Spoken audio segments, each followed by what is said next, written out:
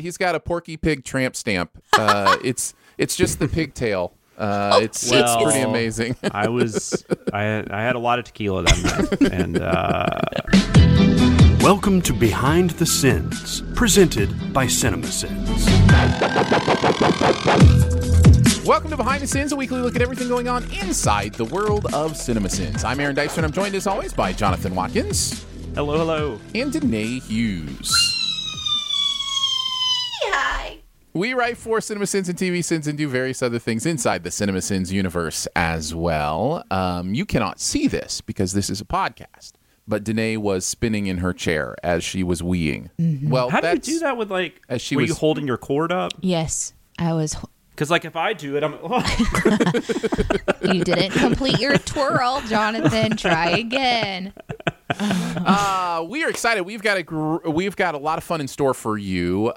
We are totally later on going to record a segment with Mystery Writer 2. Which we will totally pretend like you didn't know is coming later on. So anyhow, excited to introduce you to the second of two mystery writers who have been writing on some of the Sins videos. But that will happen down the line when we hit a review for the movie that they wrote on. But of course, we're going to do all the usual fun. So let's get right into it. Kick it off with the Sinside Scoop. What's he building in there? I've got a secret. Pay no attention to that man behind the curtain. This is a true story. We're going to take a look at the videos from the week, the process of sinning them, how we felt about the stuff we are sinning in general. We'll start with commercial sins, Hardee's / Carl's Jr., depending on where you live in the country, did a Paris Hilton commercial.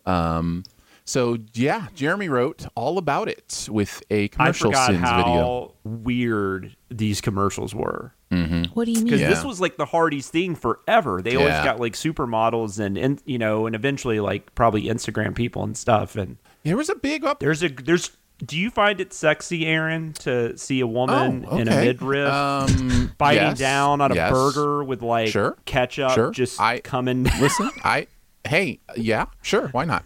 I just curious. There definitely was an uproar. I remember the uproar about this. There was an uproar in like the Puritan sense where people were like, oh, I can't believe that, like that kind of thing. And then there was also like an uproar from the other side that was more like, I don't get it. This is dumb. Like nobody liked this commercial. I don't remember anybody being like, oh, that's hilarious or oh, that's amazing or, whatever. And not to mention, I mean, it's kind of like, you had the people that, before the Kardashians, Paris Hilton got a lot, and still probably does, unfortunately, get a lot of hate. I've kind of become a Paris defender. I mean, not that I ever couldn't stand her. Sure. But I've heard too many really not good stories about her from people that have worked with her. Mm-hmm. And if you go back and listen to our interview with Darren Lynn Bousman from like a year or so ago, he talks about working with her on Repo the Genetic Opera. It's a beautiful story. The stuff she did for him. And so I don't know. I always find the hate kind of weird, but I think that was probably a lot of it too. Yeah. Yeah, I agree with you. I do tend to stand up for like cultural pariahs in some way. Obviously, if it's, not something they've obviously done to kind of earn the dislike or whatever. But Paris is one of those who, reality stars in general, it's like, yeah, we can make fun of the culture that leads to them, but that doesn't mean they're still not a human being with value as a human being. You know what I mean? Like there's a line to draw there. So I'm with you.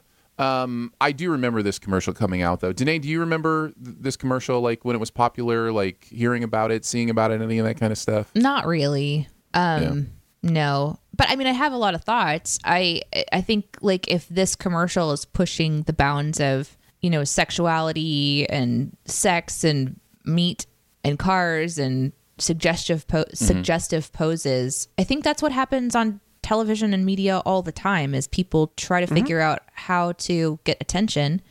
And certainly our curiosity about body form and shape and things like that is a way for people to like turn their heads and have thoughts, right? So you turn your head, you have thoughts, you see her with a burger and other things like the car washing scenario. And your brain is just processing a lot of information at once. and you don't forget it. And so I can understand pushing the boundaries. And I think, listen, we're watching Rick and Morty's new season, okay?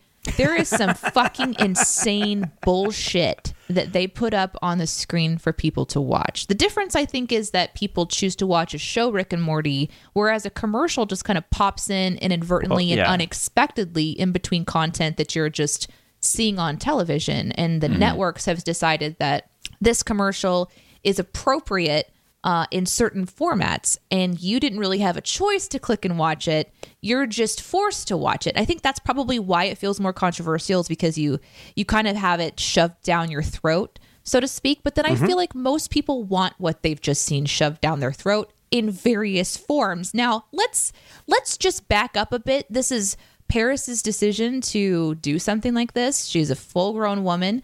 She's not just a reality star. She's an heiress. So this woman has had a very different life than anyone you will ever meet. Should you meet her, none of us will. I mean, she does listen to the show. She is on the list of incredibly popular and very famous people who listen to our podcast. So hi, Paris. It's good to see you.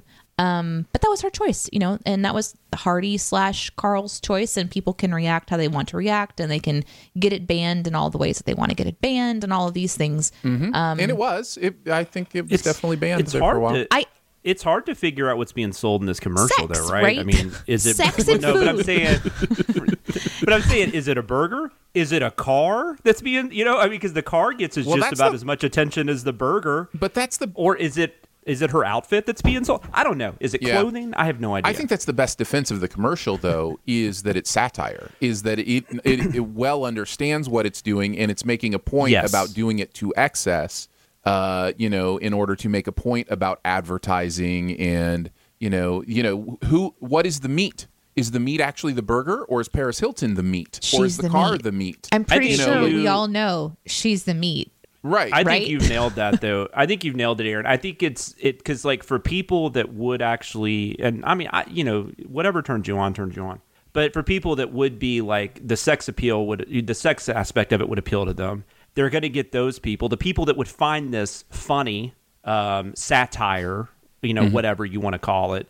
It will appeal to them, So I think they're trying to kind of do a double thing here, but I don't think it works. I love I don't necessarily that we're doing commercial sins for this reason. Like, this is the perfect commercial to sin. That and the Got Milk commercial last time, I think I'm really enjoying the commercial sins. They're short, they're succinct. We're making fun of commercialism, but in this case, we get to do a lot of things, and this was a delight to watch. I don't know. Is sex sells? It's just part of what I feel like we shouldn't be surprised by it. I like that the trend of what is sexy is shifting more from being scantily clad females, with their legs spread open and all this stuff.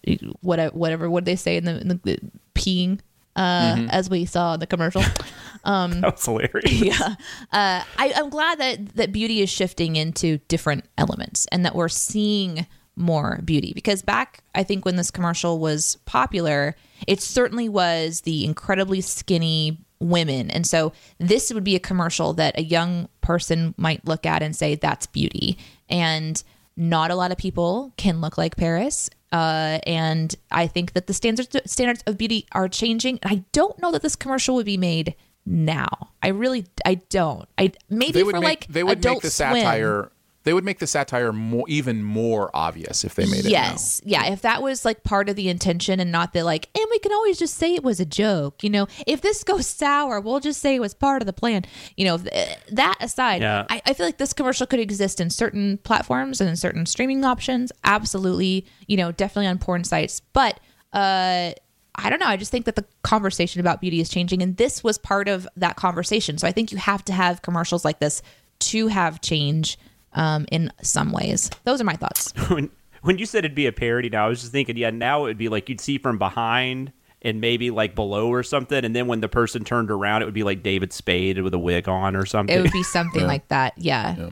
It would be a drag queen, and it would be beautiful. That would actually be Put really Simone. cool. Like, come on, put Simone right there. Holy shit, people would lose their fucking minds and it would be amazing. It has been a long time since I've. Oh, can you imagine the outrage? That'd be crazy. It has been a long time since I've said this, so I'll just say it quickly and we'll move on. But, we also have a culture that continues to wrestle with its connection of the human body to sexuality. And, it's one of those interesting things where it came through, saw it all over my Twitter feed, a couple days ago that it was like Nudism Day or whatever. And it was like, it was all about the sex. And it's like, well, the nude body isn't just about sex. It's just interesting how our culture continues to wrestle with this idea that, What was that? Was it one of your kids' birthdays? It's my sister's birthday. Yeah. Sister's birthday. Yeah. That's what it was. I just remember you were making a joke about that. Yeah, that was hilarious. Yeah. So anyhow, I'll move us into the sins. Had to mention soap fingers. Just a nice, was one beautiful. that I wrote down. Oh, did you want me to read Jeremy's thoughts on this? Sure, I didn't realize he had. Yeah. Oh, please. Yeah, absolutely. Please tell us what Jeremy had to say about this. I haven't read it yet. The Paris Hilton's Hardee's Carl's Jr. commercial does not give a single damn about women. We are selling sex and cars and meat, but mostly sex. The customer here is men and men only. I don't know that I agree with that. Preferably lonely men with lots of pent-up sex drive. Yeah. Hardee's / Carl's Jr. had a lot of commercials like this. Paris Hilton is not the only one. And at the time, it felt like kind of as far as things could ever go in terms of sex and commercials. It felt very, pardon the pun, naked in its goals. Of course, if you look at this with a sin hat on, then you start really fearing for that fucking burger man.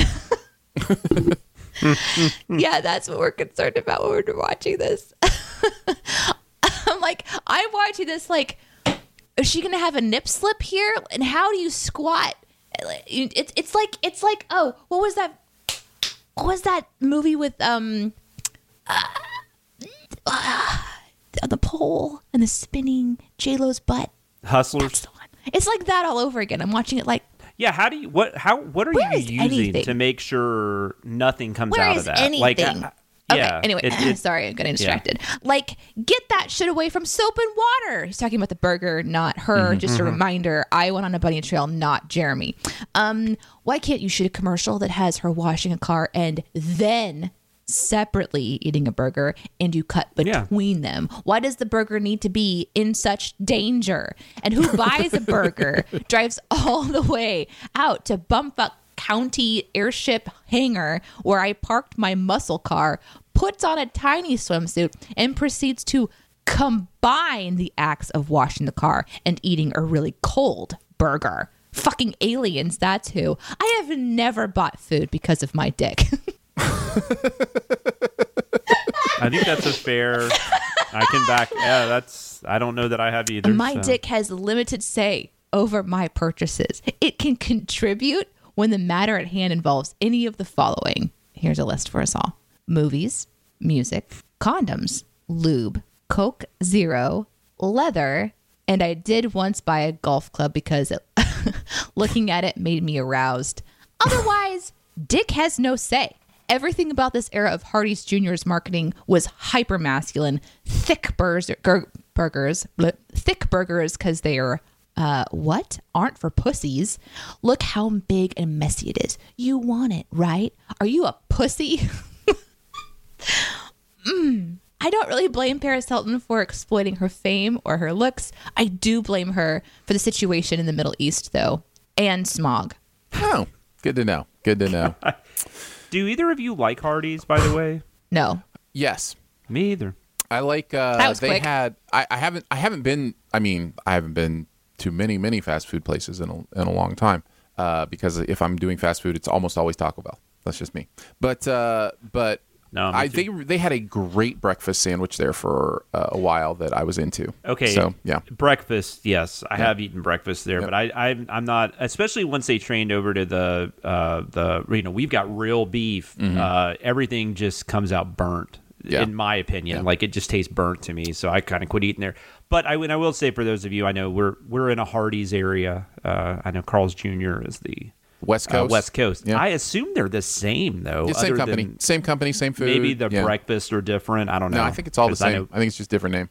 Let's see. We already mentioned the peeing joke, but I also wanted to mention the Billy Idol's "Rock the Cradle of Love" video. Saw this commercial and curled up into a ball of chastity and shame. Such a great pull. Loved it very much. Jonathan, what about you? For starters, Paris Hilton never sets foot inside a garage. I just like when he was doing his list of like things that make no sense in this, and I just liked the simplicity of the sin ass. Like, there's just a quick shot, and the sin was just ass. And I'm trying to figure out, like, is that a sin? But I don't know. It was funny, regardless. Yeah. Danae? I really hate massive burgers. I don't usually eat burgers in general, but like when they're so big that you can't have the perfect bite, I like to have a bite that has a little bit of everything in it, which is why I really enjoy salads, because you have complete control over like what you're poking around on and how to have like everything you want in the bite. So I really liked the sin about the burger being so large, because I find that to be sinful. I was impressed she could bite into She's it. not. Like, there's no way. Yeah. She's just like, because they do a quick cut, right? It's not, you don't see her just eyes like or pushing anything. it. Yeah, she's just like kissing it or something on the back end. Well, and she wouldn't, because she'd have to bite it like 47 times. And I'm sure that burger was disgusting. Whatever. Or what, it probably wasn't even food, because they do that with the That's lighting exactly and everything. what They I have was to. just gonna say. Is I remember watching how food commercial videos are made. Yeah. And learning that milk is usually glue, so that it looks thick and gloopy and kind of like. And like ice cream is something else because it'll melt. Yeah, with the lighting and the things. lights. Yeah. So God knows what she's kissing in that is what we're saying. I really enjoyed all you've done is give my stomach more control over my boner. My body than my boner, which I loved. Just to switch over from like, I'm looking at food now, so thanks for that. Right. And the turn of, so she's like washing her body and it's very sexual. And the sin is, this is just unnecessary. I realize now why this commercial was banned in some countries and it's hard to find online in decent resolution. Just turning on its head that, we're making fun of this commercial, but also it is sexy. Yeah, Jeremy didn't mention it. I feel like this was the commercial where he kind of had to work a little bit to find it, to send it. And it was like, but it was totally worth it. Like whatever he did. Yeah. Yeah, it's great stuff. Great stuff. Fun. Moving on to TV sins. Speaking of Rick and Morty, my God. Rick and Morty is here, and both sins from, Jonathan's super excited. I'm sorry. You just... Rick and Morty. New season of Rick and Morty. No, I did not get a lot of sleep last night. Yeah, me either. I'm what did you do? I stayed up until 3 a.m. The dog, my brother-in-law's dog that we're watching, just decided it stormed a little bit last night. She gets very scared, and so it was just I had to go to the living room with her, so I didn't wake my wife up, and then so I slept on a couch. Dude, you should have just come online and played video games with me. I should have. I got 9 hours of sleep. All right, let's move. I just had to. Everybody had to get their sleep stories in. I had a 5-hour power nap. We did both the first episode, Mort Dinner Rick Andre, and the second episode, Mortiplicity, this week. The first one was a Dicer Watkins script. Jonathan and I writing on Mort Dinner Rick Andre. Dotkins. Correct. This was a Watzer script. So yeah, What do you think of this first episode? Because it's clear to me that the creators of Rick and Morty were like, let's just take down all the barriers. But it doesn't really show itself to be the case entirely in the first episode. It kind of felt to me like having watched, okay, I'm curious what parts I'm forgetting, but having watched now all of them and seeing where this is going, it seems like this is kindergarten. To me. I mean, I don't the feel whole like, main I character is all about, like his whole thing is pelvic thrusts to, create. Okay, pelvic thrusts. That was I'm hilarious, fine with. by the way. That's not like insane to me. What's insane to me is what happens in like the most recent episode, for example, which I don't know if we're talking about spoilers with Rick and Morty, so. I haven't watched past episode 2 yet, so I don't know where it goes. But like at least these first 2 episodes, well, I kind of have to. Maybe, Don't do it. maybe. Am I allowed to say it. that? I'll just guess things that happen. I can and give you a send them. few That's what words people if accuse you us of want. anyway. Do you want a few words? We've orifices, orgies, incest. But this show has dealt with Yeah, sex. it's done all that stuff before. Yeah, it's just I mean, there's that one of the first episodes is, I think that's first season, where Morty gets the robot pregnant. Mm-hmm. Right. Yeah. Robot pregnant is one thing. I can go along with robot. I can go along with horse pregnancy. Also something to consider. I just remember for this season. Aaron last week asking me how old I thought Summer was supposed to be, and I'm like, "What is going It's a on lot, in guys. this season?" It's a lot. Literally, well, it's not just Summer. I mean, Morty is Yeah. explicitly 14, and to me, this it's just seems like the episode season. This new season seems to me like a centered around, and then maybe I'm wrong about this, but centered around kind of Morty coming into his sexuality, because it seems like every episode feel has like this whole something. show's been about but I that. don't Yeah. know. Maybe I I- haven't paid attention to it before. I Maybe think it's more you, obvious I think now. you let I it don't go know. pretty quickly because that stuff I has do. been there for a while. But what I am saying is they are going, well, let's just completely take down the barriers and just. I think what maybe this is how it feels different to you is it's just like it's nonstop. It's just like it's not just a joke here or a joke there. It's just Yeah, like that makes the sense. whole That plot makes is sense. about it this time, or Yeah, which again the has enti- happened too. But That I is don't true. know. So, like, let's say that it was like a little sprinkle in episode Mm-hmm. 1. It's the entire cake in episode Mm-hmm. 3 and 4 or whatever, you know? That makes sense. And that's the thing that's Stephen just like, King- okay. So we're going to dedicate an entire, and we'll get there because we're sending them all, blah, blah, blah, blah, blah. But this one didn't seem that way. This one was kind of, to me, more of an adventure where you have Morty going through a time portal, and that was a really interesting kind of, I kind of liked that, where this sort of storyline where he's just going for wine, but every time he goes in for wine, there's a, society that he keeps fucking with somehow that turns itself into wanting to kill him, and all of the iterations of that society and how they advance and things like that.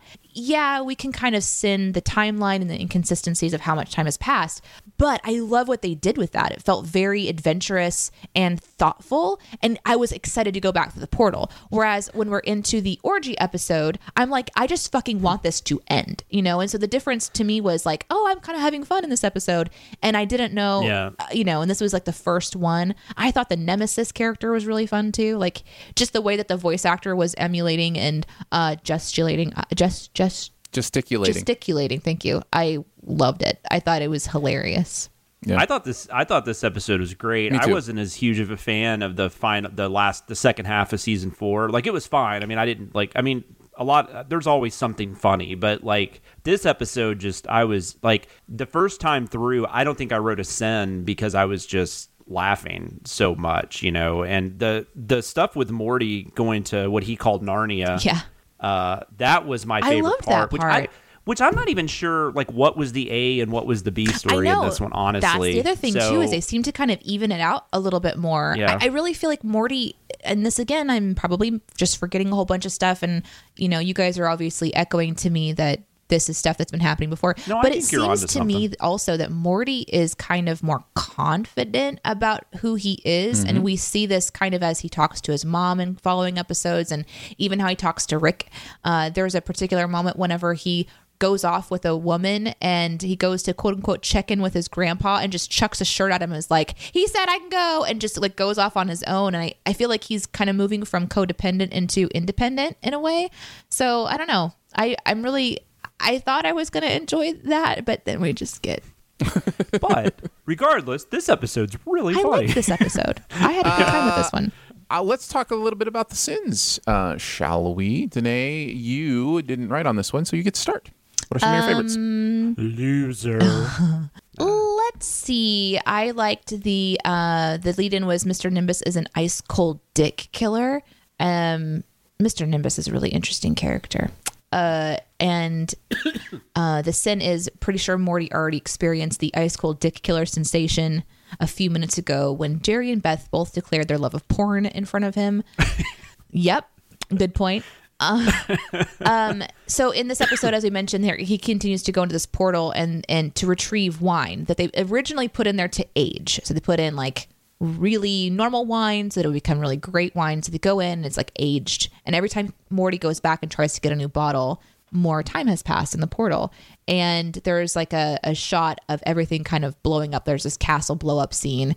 And I just love the wine survives this centuries of this because it shouldn't. We all know that. Yeah. Yeah. And It then shouldn't have even survived Rick throwing it in there in the first place. No, Like, yeah.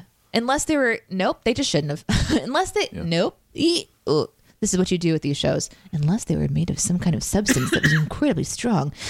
Have they previously established that they have a really strong bottle somewhere in their universe? Now I'm in my sin brain.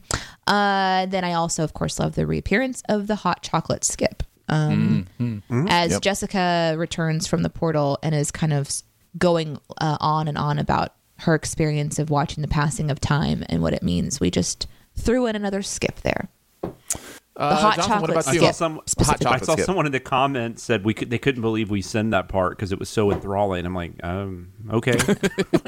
It was funny. I mean, it was was funny, It but was. yeah. Well, and I like But that's what we do. We send shit. How? I don't know if I talked about this on the show or if I just talked about it with you guys, but like the Morty and Jessica stuff is actually kind of one of those recurring things that I've latched onto a little bit. Maybe I talked about this last week when we talked about Rick and Morty. So like I kind of wanted them to, when they didn't work it out in the end, I got a little sad. I was like, oh, Yeah. I wanted these kids to make it. Like these 14-year-old kids. right. Like, I don't know. I want something good to happen. Yeah. This was a lot of fun to work on. And then Aaron had the Keep It Singular. It was talking about there were multiple Blade characters. And then Rick says, were we Blades in this reality? And then the send is Keep It Singular. There was only one Blade. But I'm also curious, is this something that actually you've seen happen, like where people say Blades a lot? No. You were just being silly? Yeah, I was just curious. being silly. Yeah, totally. It That's sounded not very allowed. personal. Like if I've said this once, That's right. I've said it 1,000 times. That's right. That's exactly how it's supposed to sound. Yeah. There were, by the way, I don't know why, I went through the comments of this one a little bit, and I mean, no one was being like mean or anything, but man, there were a lot of people like trying to explain away what we were sending, and it's like, yeah, these are jokes, dude. Like most of these. I wonder if they're people who aren't. I mean, they're we should brand never new. be surprised people nitpick a nitpick channel. Like Well, it should I think never with the surprise Rick and Morty, us. But though, it surprised me a little bit because we also get a lot of. I mean, Rick and Morty videos do well, and I feel like I don't know. I feel like there's a more positive connection. I see a lot more. Oh, I'm so glad they're sending Rick and Morty. Like this is always fun for Where me. these And then seem this more one like just defensive. Like actually, this felt very like I mean, it was like because that Blade one, they were there were two, so that's why he called them It's like, Blades. yes, we do understand that. We get it. Yeah. I know. Anyways, I enjoyed being able to stick in the "You've Been Lawyered" clip from How That I was Met funny. Your Mother because my wife and I say that to each other all the time when we get each other. You've been lawyered, so that was fun. And then the reference to the Justin Bieber thing. I'm trying to remember what happened to get this, but I just like was, the terminology. I think they call them Bell Beavers. yeah, it was like talking about the Beavers. Narnia beaver and then the Yeah. correlation Yeah, that's what it between was. Narnia and being a And believer. when I was doing the edit, I had to listen to that like 5 times because I swear to God, every time it just sounded like Aaron was saying believer. And then finally I heard the B and I was like, okay, no, he said it right. But it was just such a weird word, Yeah, you know? It's, I believer, mean, you created the Believe- word, so. believer. No, Bill Beaver. Believer. All right, close enough. Oh, and then I also liked the Bing Bang Boom time to suck face in regards to Morty giving this long explanation of why he couldn't get the Seriously. wine. It's like, Well, just what like kid would care at that point? it's just you know? like it wasn't your fault. You like, why are you just tell her that the adults wanted the wine and Get Come to on. the smooching. And she clearly wanted to kiss you, Right, You know, just it's not exactly. like- Think about yeah. it. If She didn't need to be impressed. if they had just kissed, none of what happens in the next episodes rather would happen the same way. Yep, it's true. I know it's sad. Like it's Morty and Jessica are meant to be. One of my favorite alliterations, the Nimbus Nemesis stuff. That was a lot of Wow. fun. I don't know how you say this stuff. It's one of my favorite challenges. I love tongue twisters, and Well, it's Danae just gave you a good one. If you haven't narrated that script Did you yet, we narrate sent it? you yesterday. I did. I How did did it narrate go? it. I'm not lying. One take. Good job. I didn't think it was That's going to be that awesome. hard because it We'll makes see. sense. Yeah, it does make sense. That's the thing. You have to make it make sense when you're saying it, so your brain doesn't trip over I itself. look forward to talking about that sin, but we'll save I that. could have added when about we 4 talk other about words if I would have given it another like 30 or 45 minutes. Yeah, Yeah. like Danae sends us a Slack. It's like there was more I wanted to add to this, but I got to go pick up the pups from the groomer, and I've got to eat lunch, or I will shrivel. That's right. That's right. I said that. I liked great. accusing Rick of protesting too much, and maybe he wants to believe in Jesus or beavers, one of the two. I thought that was really funny. Then the pelvis ex juncina callback of how you do an ex machina sin, because again, Rick and Morty just taking our sins from us, being like, I'm going to come in here and do a Deus ex machina. So yeah, Dan Harmon listens to the show, right? it Yes, he's on feels the like list. it sometimes. Yeah, it he's on the feels list. like it sometimes. I am 100% sure that is a person that could give two shits about us. Oh, totally. Or what we're No, doing. no. Super fan of BTS.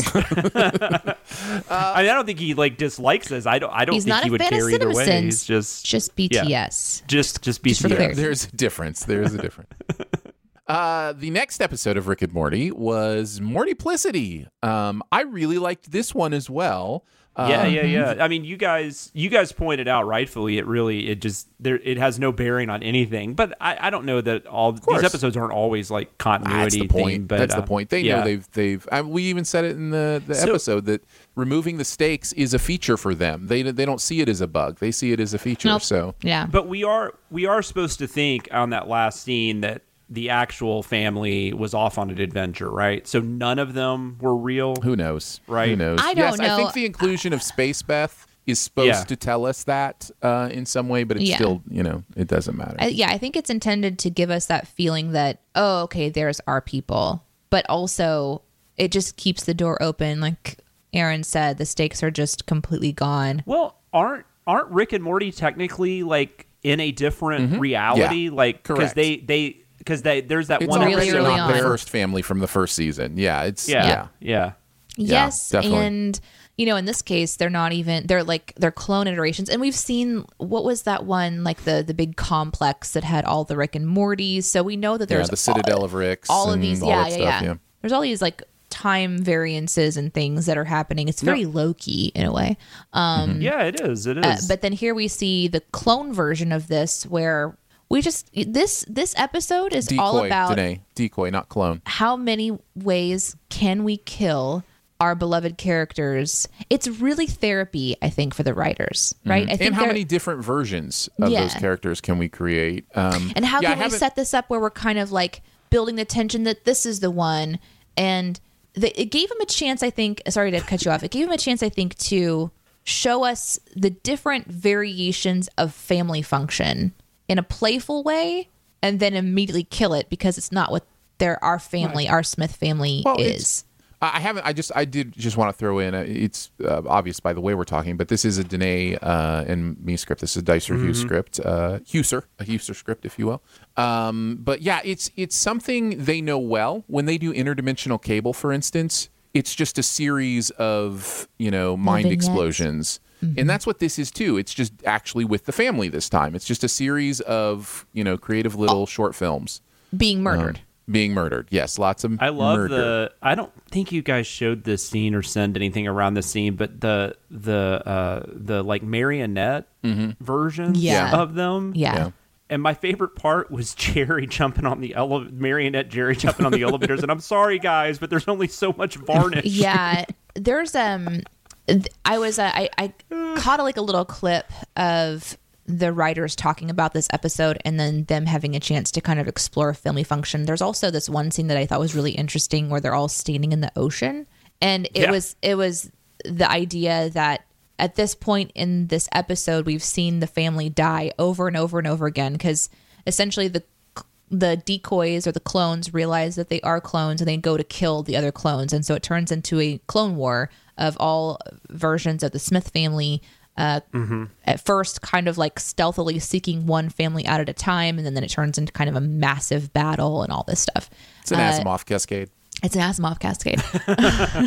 And there's one of the families, one of the iterations of these decoys that's standing in the ocean just watching the sunset.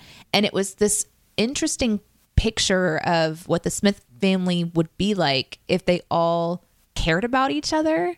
Except not really. To spend when they're in the ocean. Yeah, to spend their last moments together.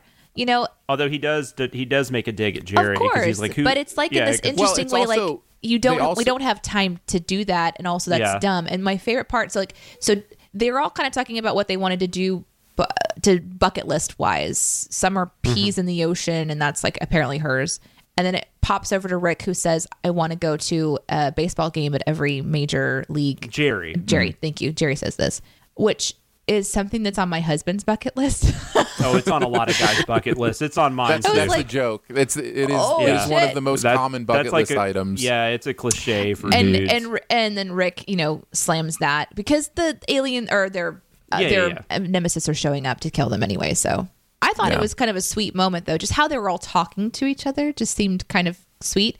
If you're listening for it, you also hear sometimes Rick will call Beth or Summer sweetie or darling or something. And you're like, wait, that doesn't seem normal. They just pepper in these little kind of things absolutely. like that's not normal. And he calls Morty sweetie at one point right. too. But that was another one of my favorite lines of dialogue was in that scene because Morty's bucket list item, he says, "I want to kiss a girl at my weird New Mexico school." Like, I don't know, something about weird New Mexico school just had me dying. Yeah, this one had a lot of funny moments too, and I would say that at this point in time, I'm all for season 5 of Rick and Morty. Yeah. I think the first 2 episodes are really because the great. orgies haven't happened yet. Correct.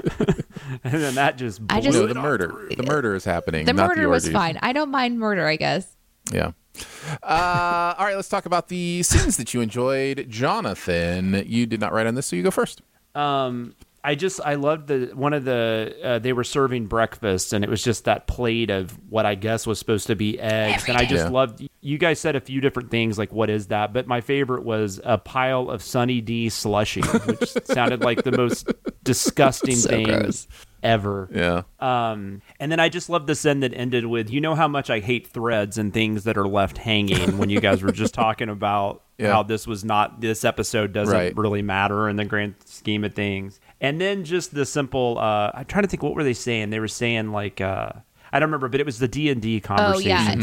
It was split the party. It was about how the family wanted to like some go this way and some go this way.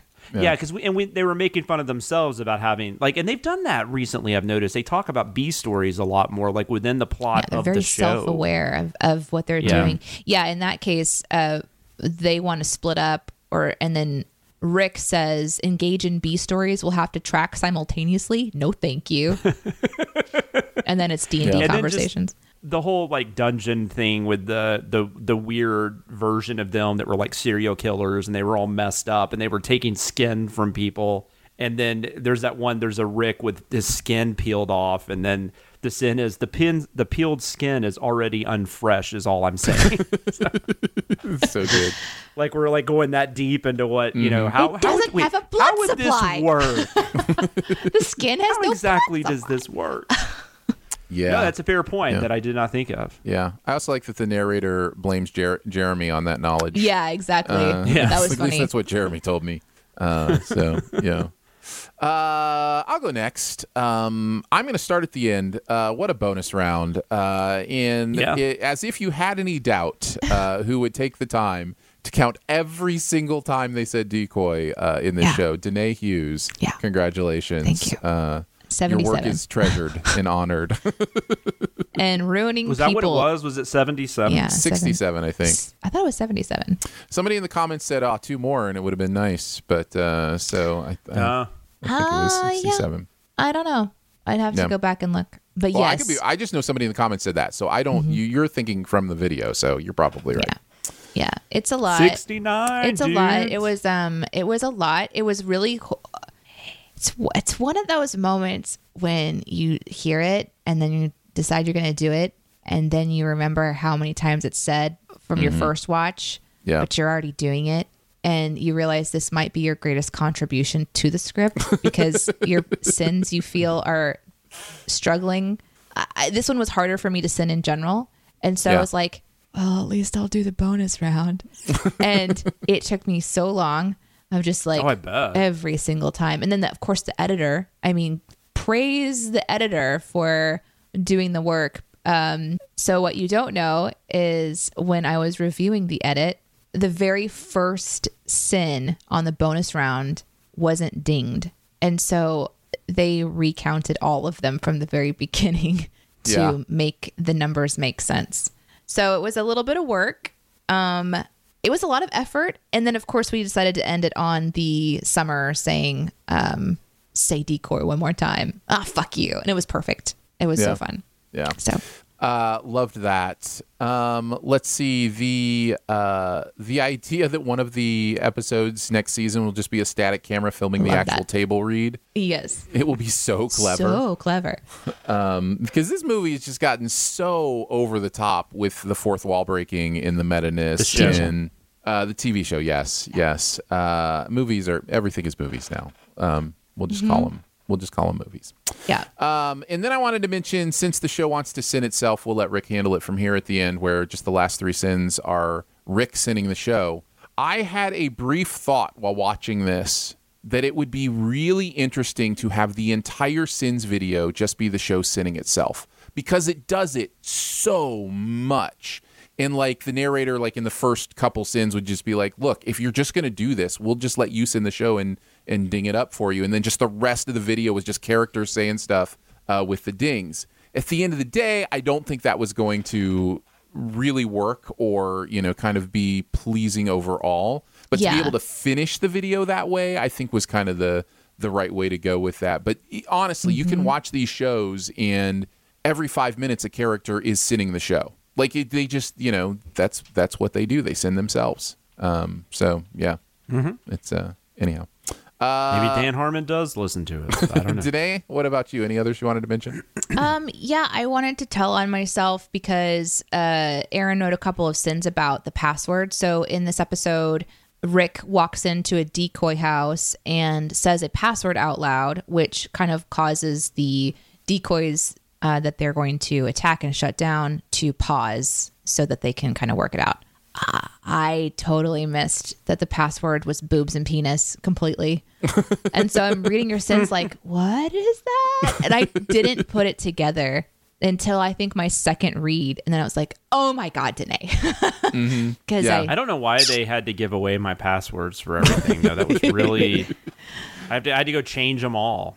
It was irritating. And I try to do it in a subtle way where it's like password is boobs, duh. Like, just kind of throw it in there casually and with and with you're having like thoughts in your head about this. Like, this is what we do for a living. I know. We're counting out decoy and and then with the penis one, just phrasing it in a way where, like, if you didn't understand that that's what it was, you'd have to think about it. I had to and think kind of about go back. it. What is he talking about? Adding more equal signs? Yeah. Oh, yeah. It took me a minute. I got there, and I praise you for seeing that. Well done. Yeah. But I did want to say that I enjoyed sitting pendulous balls. We don't have to talk about it. I don't need to know your opinions on it. I just think, in my mind, having pendulous balls does not sound fun.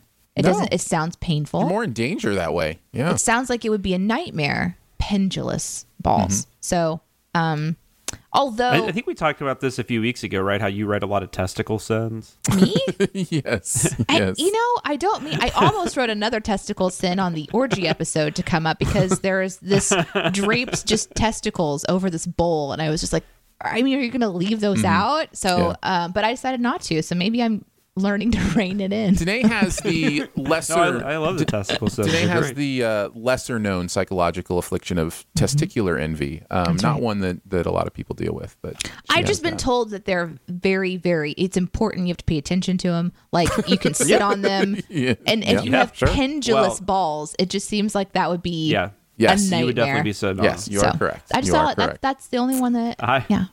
I'm short, so I've never had the issue of accidentally sitting on them, but I have heard that is a possibility, and it does happen. Although I still definitely, even if you don't sit on them, you can still sit weirdly and just things get stuck. I heard and that. It's not fun. Right. Yeah, I'm going to move us on from the ball trauma conversation into Beastie Boys sabotage for music video sins, going old school. Man, I love the Beastie Boys sound. It's just there's something unique and interesting. It's kind of its own thing in the land of hip hop in a lot of ways. So yeah, I dig it. Especially early on, like those first couple albums, like there was nobody doing anything remotely like that. Like that was like right in the heart of like the, you know, when hip hop was starting, gangster rap was about to become a big thing, and they were over here like, you know, doing like Paul's Boutique, which is an amazing album by the way. Yeah. But no, I love this song. Love it. Barrett said Sabotage is one of the best music videos of all time. It was legendary even in 1994, since every band was making videos where they quote unquote starred in them as themselves. Gotta sell the band, right? Beastie Boys said, fuck that, we're gonna make a cop show. Recruited a young Spike Jonze to direct, grabbed some wigs, fake mustaches, and had a lot of fun. There's a story mentioned in one of the sins about how the band thought the producer, Mario C., was too strict on their music and was up their asses about each track. And that's where the vitriol in this song comes from, and it worked. One of the best tracks off of Ill Communication, which might vie for my favorite album of theirs, and that's Saying Something. Also, I made a mistake in this video that I caught only right before it posted.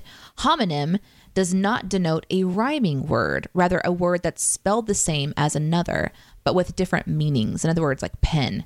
I've always associated that word with rhyme, but it was incorrect, and I deserve to be sentenced to sin jail for at least 6 hours. There you go.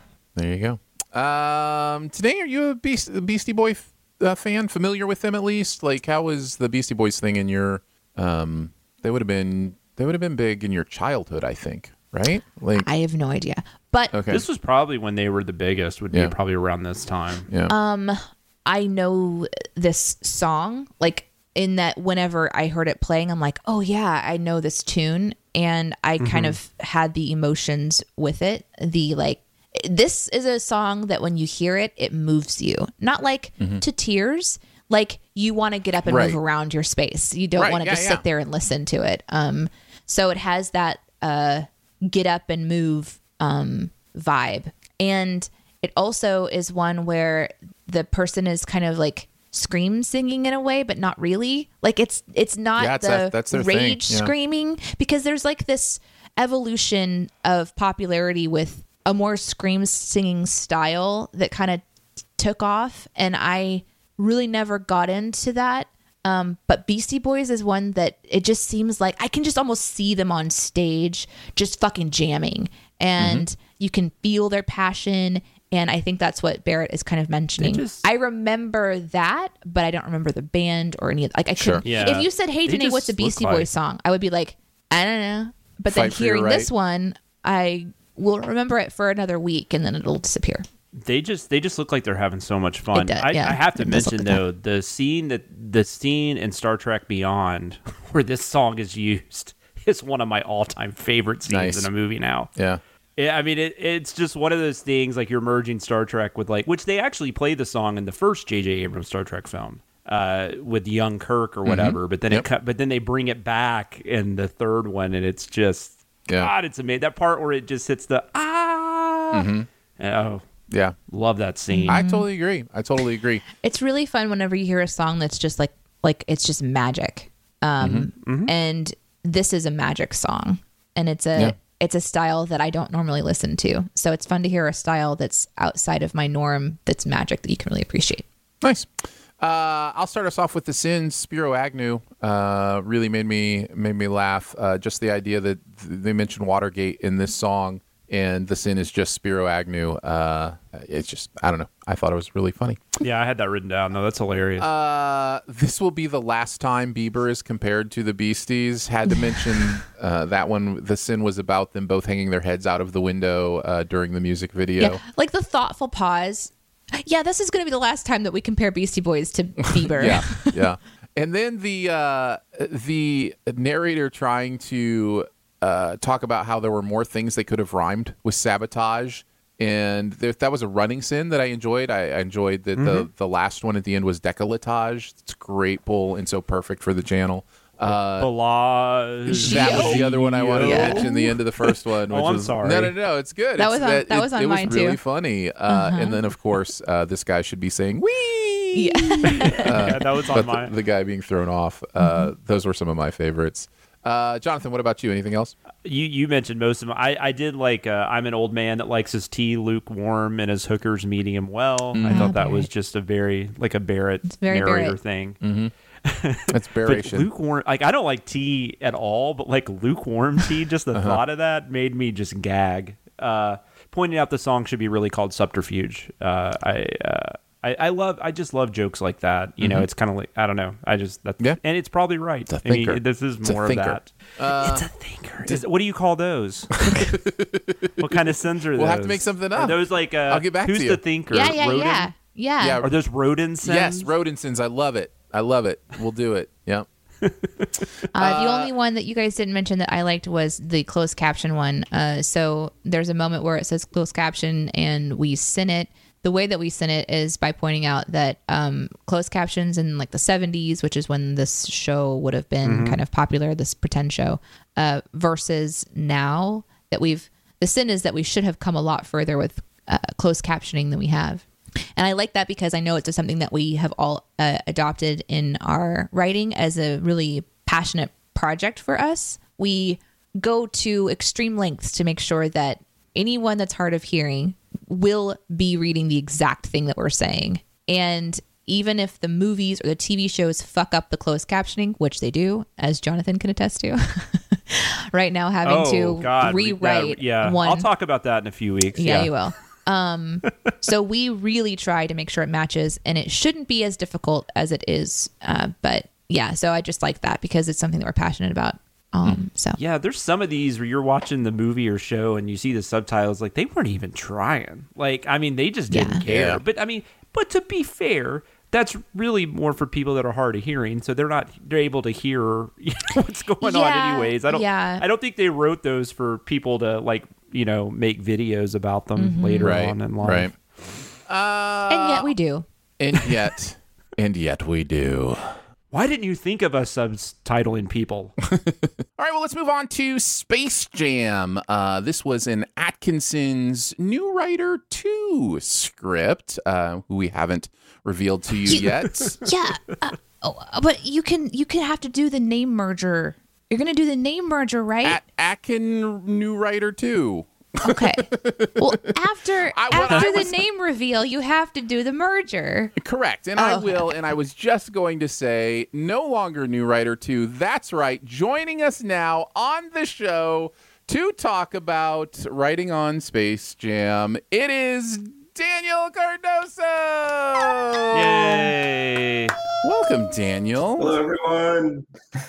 Daniel, along with Ian, who you met A couple weeks ago, has joined us and has been writing and has written on one of the movies that we were talking about today, Space Jam, in fact. So we thought we would have Daniel on since we had introduced Ian, and now people know who Ian is, that we would introduce Daniel to you as well. We're going to... Go ahead, Nick. Before we jump into what Daniel wrote on for this week, we should also just go through and say the other things that Ian and Daniel have written on, because it's been quite a lot over the last couple of months.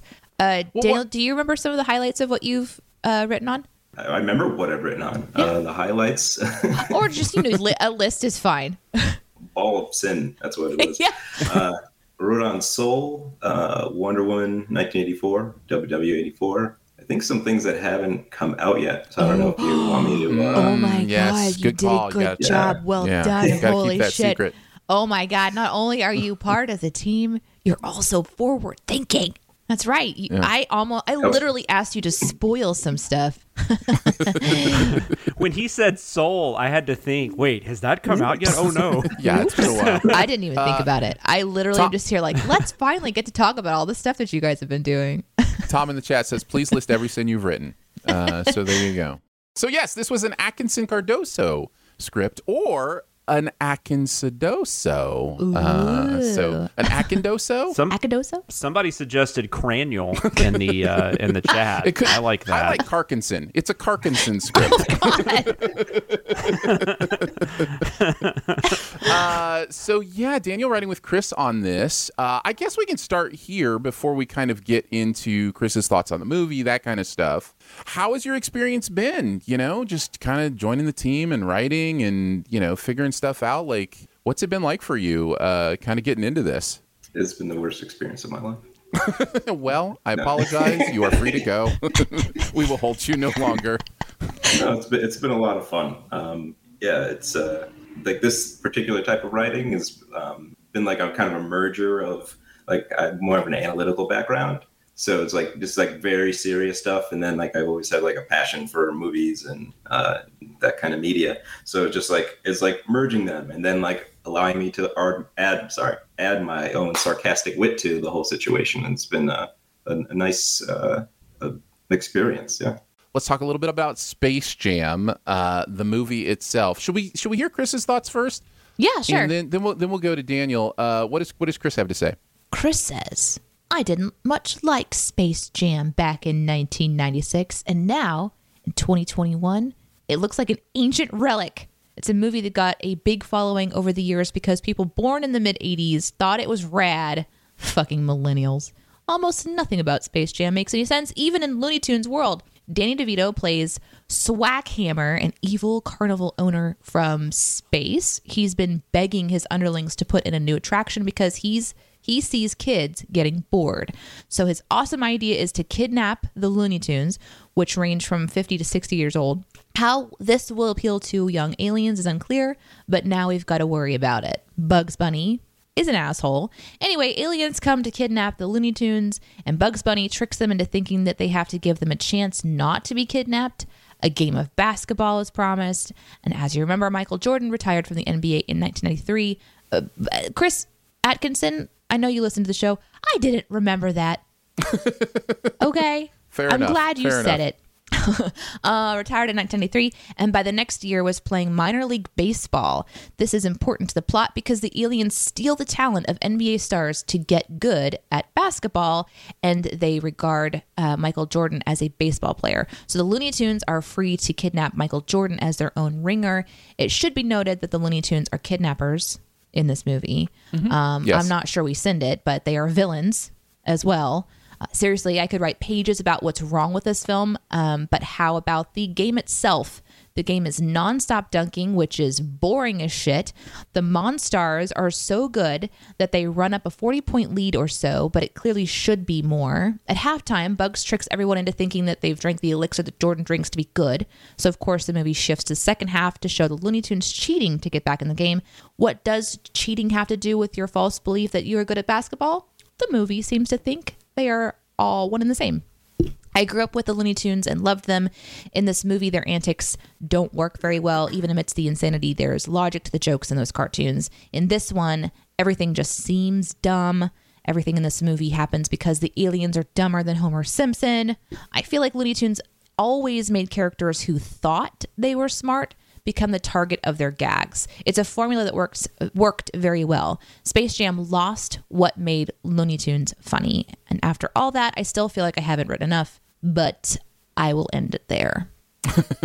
Meaning he had much more sins in the tank. You can feel it, man. On that one. You can feel it in this one. Just there's so much to write about. Daniel, what are your thoughts on the movie itself, on Space Jam? Like, did you see it when it came out? Like, how's it been in your life? Well, I am one of those millennials that was born right in the middle of the 80s. So, yeah, I think I was about 11 when it came out. And, the experience of going back to it was not pleasant. And I think that's just because, I turned into an adult, but like it just seemed so much bigger when I was a kid. Like it was just such a spectacle that like that kind of engrossed you. And then so you never really bothered to notice that there's very little actual plot or like storytelling in it. Mm-hmm. Yeah, it seemed like it was kind of easy to pick apart. Were you a Jordan fan back then? Or if you're a basketball fan, were you into Jordan at the time? No, I was a Patrick Ewing fan. That makes sense. Yeah. I wrote a sin about Patrick Ewing, but it didn't. Oh, no, wait, that was for a completely different movie. for Soul, I wrote a sin about Patrick Ewing. It didn't make it in. That's what we Dude, do man, all the time. Yeah.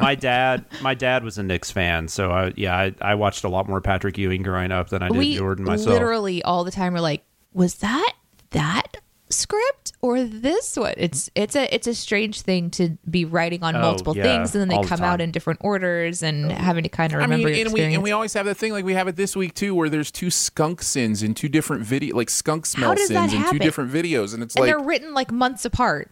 yeah, It's insane. It's wild. It's just wild stuff. So So did you find this one easy to sin though? Because that's one of the experiences that we talk about here on the show is, so you're relatively new. I mean, you're one of the newest people on the team.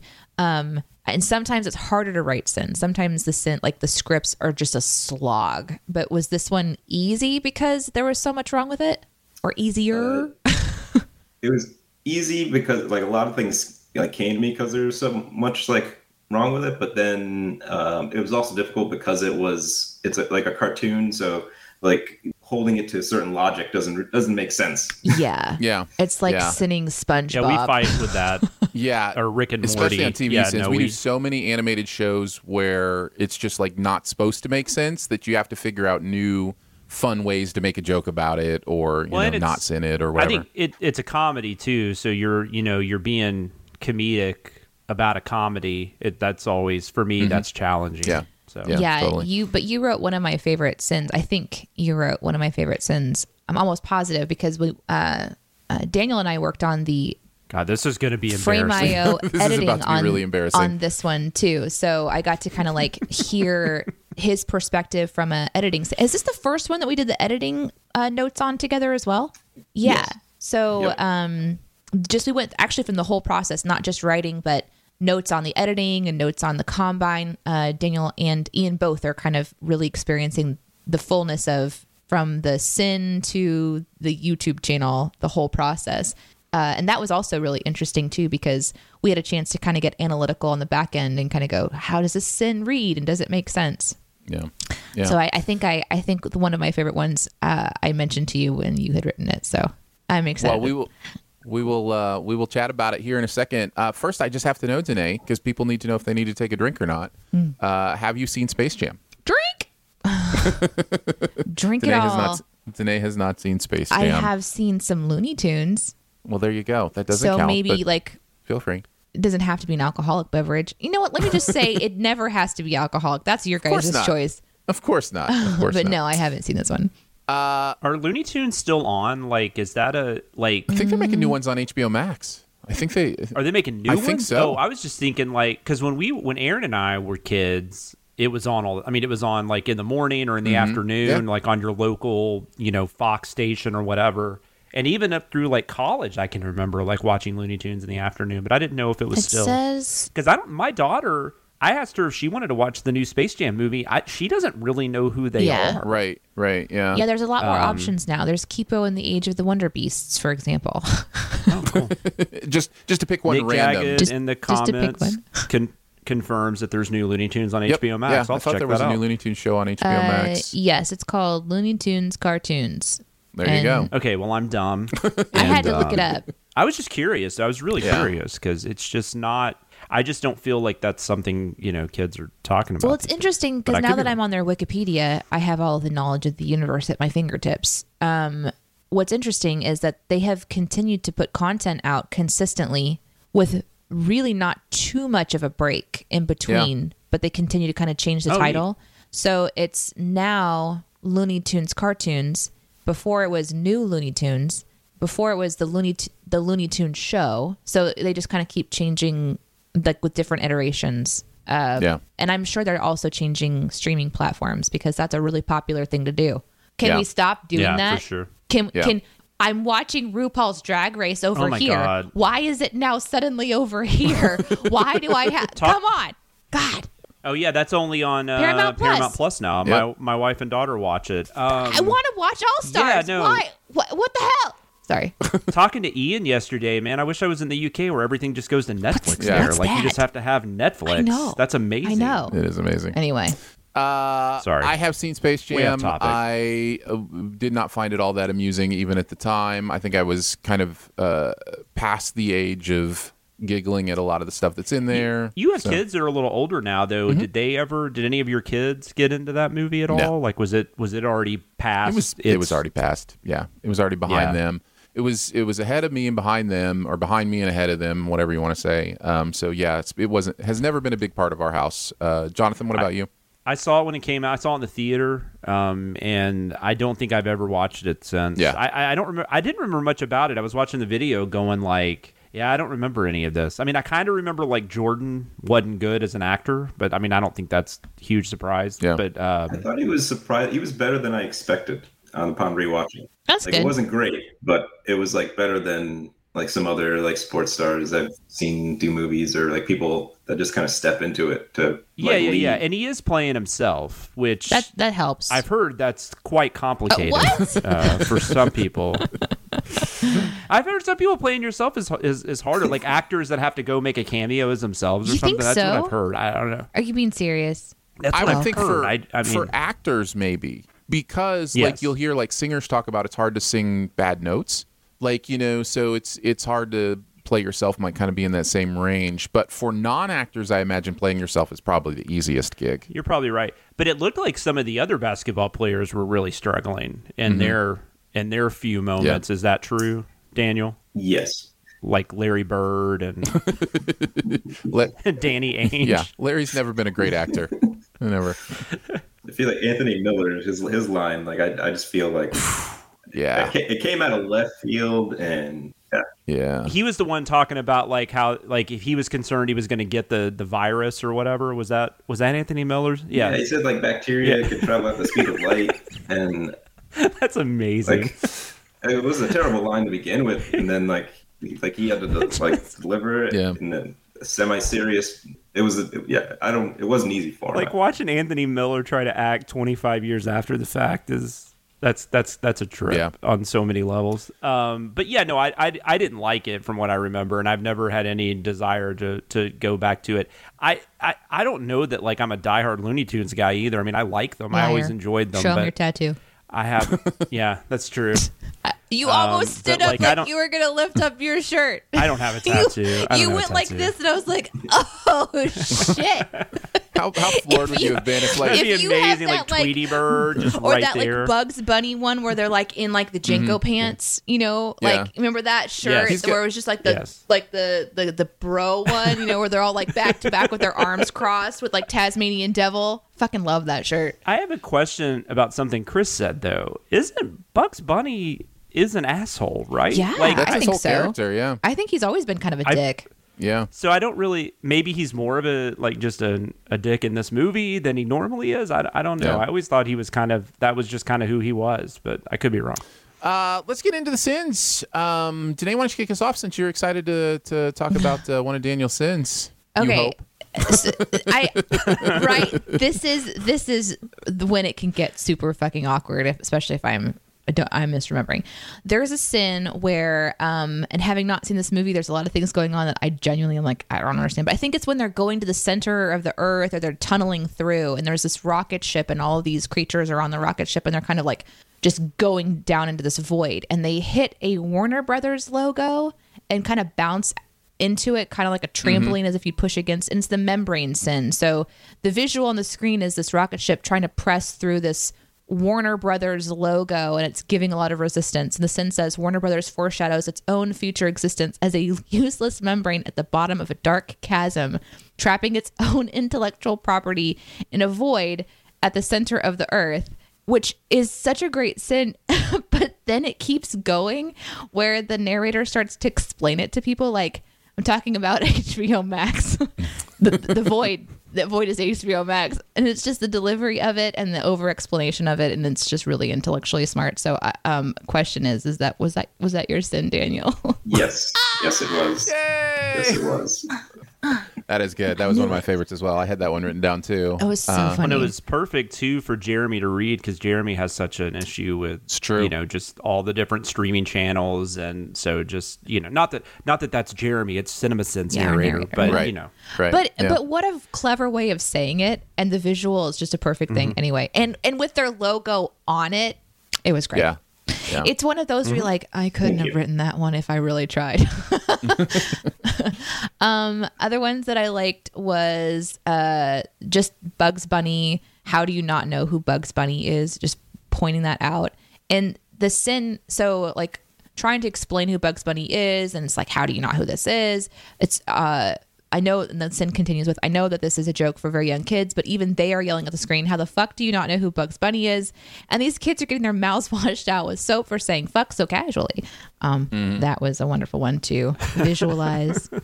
I really enjoyed the Sin when they infiltrate Michael Jordan's house, I believe. And the narrator just starts to talk about how the house is like colonial revival or something, and the room that they were in is Elizabethan Tudor, and like, oh, I make love up your that. mind. So Like, good. that's not like that's not Michael Jordan's house. Like That's- that's All not that Michael Jordan's house stuff was TV. great. Yeah. Yeah, There's no way. yeah. Yep. I don't know if anyone had to do. Did you have to do research on that one? Was that your Sin, Daniel? Yes, the Elizabethan Tudor one was. I had to do a lot of research on that. Did you? I just knew that the two room, like that room, didn't feel like it fit with the rest of the house. So I Yeah. had to like find out like what architectural like style it was done in, and then Yeah. I actually found out it was like two very different styles that you don't really build houses that way. Yeah. You have to be like a choice by like an owner or something. And Yeah. That's really interesting, especially considering, like, in Ca- my brain, I'm thinking to myself, does Chris or Daniel just know this? Or is this one of those research moments? Because you never know what sort of random facts we all have in our minds. Yeah. I can kind of go to some really random, like, anatomy facts that maybe would be unexpected. I didn't know if in your repertoire was architecture. I do have a little bit of architecture, like not like official, just like as a fan. In one of the TV sins, the first Loki, the architecture ones in those, I kind of knew that. Yeah. Nice. It's like about brutalist Nice. architecture and postmodernism and things like that. Very That's cool. super cool.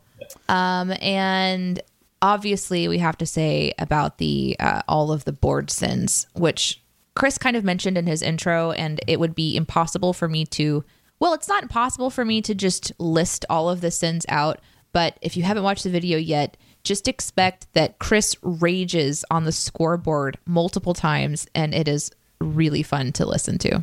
It's great. It's some of my favorite kind of stuff where you actually think about the context of the scoreboard, which you're obviously not supposed to think about. But yeah, no, it's great. No, it reminds me of when he does this with the poker stuff, or really games in general, and I'll just like break it down.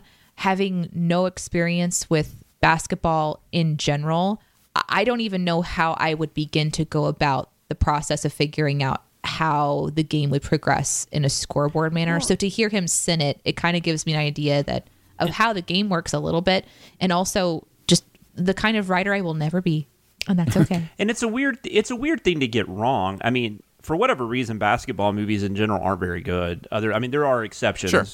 Hoosiers, but this movie was animated, and they could have there's so many things they could have done. And I love that you guys send about the fact that it ends up just being dunking, which Chris mentioned that in his thing. But yeah, the scoreboard thing, like, that's not hard to like. They just didn't care. That's not hard to make work. Yeah, but they just didn't Like, care. and- They didn't think anybody would care, No, they and they just absolutely didn't didn't care, care. and that's the way it is. I remember, I love that kind of stuff. I have vivid memory of writing Bananagrams sins in the Peter Rabbit video. They were playing this Bananagrams game, and so I looked it up and all the rules, and I just did like 3 or 4 sins on how they were breaking the rules. And anytime there's a board game or a card game or anything, it's like, look that stuff up, because there's a chance that the people who are playing it in the movie don't actually know how to play it. No, just like the people in Big Bang Theory don't Yeah, know I how to eat remember food. that. Right, yes. We wrote that together, and I'm like, what is Aaron talking about? And then, like, I look it up, and I'm like, oh, this is a thing. That's all I have for my sins today. Jonathan, what about you? Yeah, I liked, there was quite a few things. I'll mention a couple. I just loved that there was the scene about I don't remember. Actually, I'm trying to remember what the first part of the sin was, but it ended with, I suppose, Jane Wyman throws the first pitch out at every game. And Jack Benny is the Secretary of Travel. Just the way they were, like, the mentions they were throwing out there and stuff. And then there was the scene where Daffy Duck is, like, all adamant. I don't know the context of it because I haven't seen the movie forever, but he's all adamant walking out of the shower, like, just yelling at people. And it's like, sexual dysfunction aside, why is Daffy Duck walking into the building straight from a shower? Does he live in the Union Hall? And then, honestly, just sending Danny Ainge. That was So just, good. I'm not a Danny Ainge fan. So that was just fun. I thought, Just always- I had written down, like, just in general, all the basketball sins about the players were so great. The Sean Bradley stuff was so funny. At one point, if you don't know Sean Bradley, he's like 7'7". He's one of the tallest person ever to play in the NBA. And he's like a stick, too. And really the only thing he had going for him was his height and a very moderate amount of athletic ability. And so, just the narrator continuing to just insult Sean Bradley time after time and finish with, "You thought I was done bagging on Sean Bradley, didn't you?" I thought all that stuff was It's really interesting. funny. and I was... I'm sorry, It's go ahead, interesting Danae. because Daniel actually sent an email internally. Did you want to talk about that, Daniel? Yeah, I can. Yeah, I kind of it's the first time I've encountered something like this, so I didn't really know how to go about it. But yeah, I had sent Chris and Danae an email just because I was talking to a friend who's really into basketball, and he had informed me that Sean Bradley was in a really bad bicycle accident earlier this year. And then those were some of my favorite sins as well. And then afterwards, I was like, "Oh, I feel really bad about that." And I mean, I didn't write them. I had wished I had gotten. Yeah, we have that happen a lot where it's like, But, I wish I would have been able to write that one. And yeah, the general feedback was, I think we probably still would have written these and they're funny and it still is like, but if it becomes an issue, we'll know what to do with it. But it's always interesting when we write something and then something happens in the real world and you're like, oh, I hope this is received correctly because it's it's meant to be all in fun. If you had randomly written a sin, I bet he can't even ride a bike. Would have probably taken that out. Oh, for sure. That probably would have. That probably would have come out. Because then it would have been more obvious that we were sinning the person and not like right. And weirdly, that happens. And we have no sometimes. idea there's real world stuff. Sometimes that does accidentally crazy. happen. Always stuff to be aware of. But it was so cool to see that email come in because it's just a basis of awareness of what's going on in the world around. And when we do these videos, sometimes it's like, there are lines that we don't want to cross. And that area is often just very blurry and gray until all of a sudden it's like, oh, that was a wall. And we either didn't know it or we did know it and we steered clear of it the best we can. So, but it was good to point that out. And that stuff might continue to happen, but good to be aware. The way I've heard it described, and this is what I will say, is we want to be funny. We don't want to be mean. If something feels more mean than funny, then we've messed up. Mm-hmm. If it's really funny and also a little bit mean, we're good, right? But we want to be funny, not mean. And that was one of the first things I think Chris said to me and Aaron. He sent us a little thing, and that was one of the first things was we're not just gonna it's not funny say because it's sucks. mean. It's funny because it's funny, and it might also be a little bit mean, but that's okay. That's it's kind snarky. of the line. Yeah, the snark line is an interesting one. But sometimes we're mean. So glad to clear that up. Glad that's clear. I was going to say real quick, though, talking about just the basketball players, one thing about watching this video that did actually make me nostalgic was not the Looney Tunes stuff. It was that was my NBA, growing up. I still I love the NBA today. I'm not saying NBA is not what it used to be, but just that was when I was 20 when this movie came out, but a lot of those players were getting near the end of their. Of course, those are the players that I grew up with, like Ewing and Bird and Barkley. a lot of those guys. Yeah. Barkley. Oh yeah, definitely Barkley. I'm not anybody's role model, which is still one of my all-time favorite things any celebrity has ever said. I was just kind of. It was weird. I kind of was getting a little choked up because I was like, oh, I miss watching these guys play. Yeah. Let's see. What else did I want to mention? You know what? I'm just going to mention some of the jokes I loved. I really loved the joke after the sin where the narrator was like, I really should let this go, but I think for every nitpick I make, I save a puppy, and then finishes with, you want me to save puppies, don't you? I love that. I love that one so much. I love that. The sexual harassment, Bugs Bunny lands a kiss on somebody, and of course the beautiful sexual harassment. Was great. So sexual. And then the the sin that ended with the comment, not even the cartoon world, sexy Jesus 69, as if he's like calling somebody out in the future comments for saying it's just a cartoon. I thought that was just absolutely beautiful. So some really great stuff here. Daniel, what did you want to mention from the sins? You guys hit on a bunch of my favorites. I love the calling Danny Ainge an asshole 3 times, and then taking a dig at Kurt Rambis. I just thought that was a beautiful progression. And then at the end, just because it was so quick, and it's just like everyone proves their talents back by fucking ducking. Yeah. I was just like, it proves almost nothing except for all these guys are tall. Yes. Yeah, exactly. All right. Well, there you go. There's Space Jam. Before we move on to Wedding Crashers, Daniel, thanks for hanging out with us. Thanks for chatting what you wrote on. And it's great to have you writing sins with us. And really appreciate your work. And you're doing great work. Hey, I've got an idea. Sure, I've got an idea. Maybe in the future we can do like a little like an AMA sesh with all of us and the new writers, so people can send in their questions for Daniel and fun. Ian and everyone. Maybe we can do like a bonus pod or something like that. Sure, that sounds a lot of fun. Because I'm sure people want to know more about everybody on the team. Absolutely. Okay. No, All right. You don't want to know anything else about me. I'm dull. That's not true. You could have a secret Bugs Bunny tattoo. That's right. We almost saw I have it. no tattoos. I really don't. I don't like needles. He does. He's got a Porky Pig tramp stamp. It's just the pigtail. It's pretty amazing. I had a lot of tequila that night, and I had very mean Barrett is not a good person to drink around. That's all I'll say. No, I'm kidding. Yeah. That's all, folks. That's all. Daniel, you did great. We can see you in the back. We see you in the backstage. You are good to go. Yeah. Man, thanks for hanging out with us this morning. And we even went a little longer than I said. Actually, quite a bit longer than I said. So I apologize. Sorry. I hope that was okay. I didn't think about that. So we can't hear you saying it's fine or you bunch of dicks because we're. No, I'm sure it's fine. Well, he's holding up both middle fingers. So hello, welcome back to the show. If I had a little more lead in, I would have actually done it. Yeah. Oh shit! We'll do it again. He's holding up both middle fingers. So yeah. See, so there you go. Okay, for real. All right. Bye. Yep. We'll see you. Bye. Poor guy. Let's move on to Wedding Crashers. This was a Cher Whittington script. Ian and Barrett writing on this one. So this is a Sherrington. Yeah, but we didn't have Ian on because, fuck that guy. Yeah. I'm kidding. He's also in the chat right now, his Jonathan. Introduction. He got his introduction. Now Daniel's got his introduction. So yeah. I saw he was in the chat, which is exactly why I said that. I see. So I'm smart. Yeah, Wedding Crashers. You talk about movies that haven't aged well. This has got to be towards the, at least the upper part of that list, right? Like, there's just a lot of things in this. I hated this movie when I saw it in the theater. Yeah, I think I did too, actually.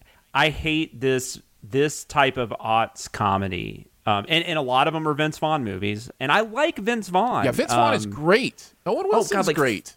Yeah, Freaky is a great example of a recent example of how good Vince Vaughn can be. But I hated this Vince Vaughn character, which is probably why he gets to do other movies, because this is what made him popular, unfortunately. But I just like two guys that are just dicks and they still get everything. I don't know. I don't know. It just doesn't make any sense to me. And that's before all the horrible sexist shit that's in this movie. Yeah. Outside of that, even, it's terrible. Yeah. Danae, do you have familiarity with the movie Beyond the Sins video? Nope. Okay. Yeah. I remember thinking Vince Vaughn is funny in it, in that I like Owen Wilson, but I just didn't like the movie. I just didn't, and I haven't revisited it other than the Sins video, watching that and just going, yep, which is what I do on Sins videos sometimes. Let's get into the sins, of which there are many. By the way, I thought this video was absolutely hilarious. But I guess before that, did Barrett have anything to say about this? Yeah. Barrett said, I love Wedding Crashers. Sorry, Barrett. Oops. Even though it's obviously problematic at times. I think he's the only one that likes it, though. I don't think Ian enjoyed this one either. So, anyways, this is the last. Vince Vaughn is super chatty and charming, even though he's a big old buttcock performance of his career. I think everyone's attractive. The script is solid. Walken is Walken. Jackson Maine is a dickhole, and it's just a fun time. But it's still astonishing to me that the gay panic cliche continues so often through these comedies from this century. It really was a crutch for jokes that kept getting reused. Anyway, I've probably seen this movie in a Jeremy amount of times. That is an official measurement when you've seen a movie of Jeremy. Yeah, for sure. Was that it? Was that the end of the Barrett thoughts? Yep. Okay, we can move into the sins then. Jonathan, why don't you kick us off? What were some of your favorite sins from this one? I liked Owen Wilson just walking into the office to talk to Vince Vaughn with that cup, and the sin is just, fuck us up with this tiny ass cup.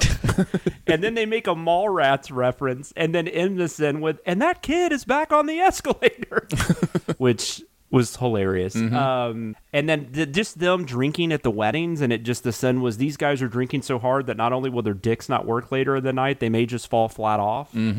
I thought was a very good point. And then just talking about like when they're going over the rules, and then I love that sin. At what point do the rules stop governing behavior? Clearly, sexual harassment is not mentioned.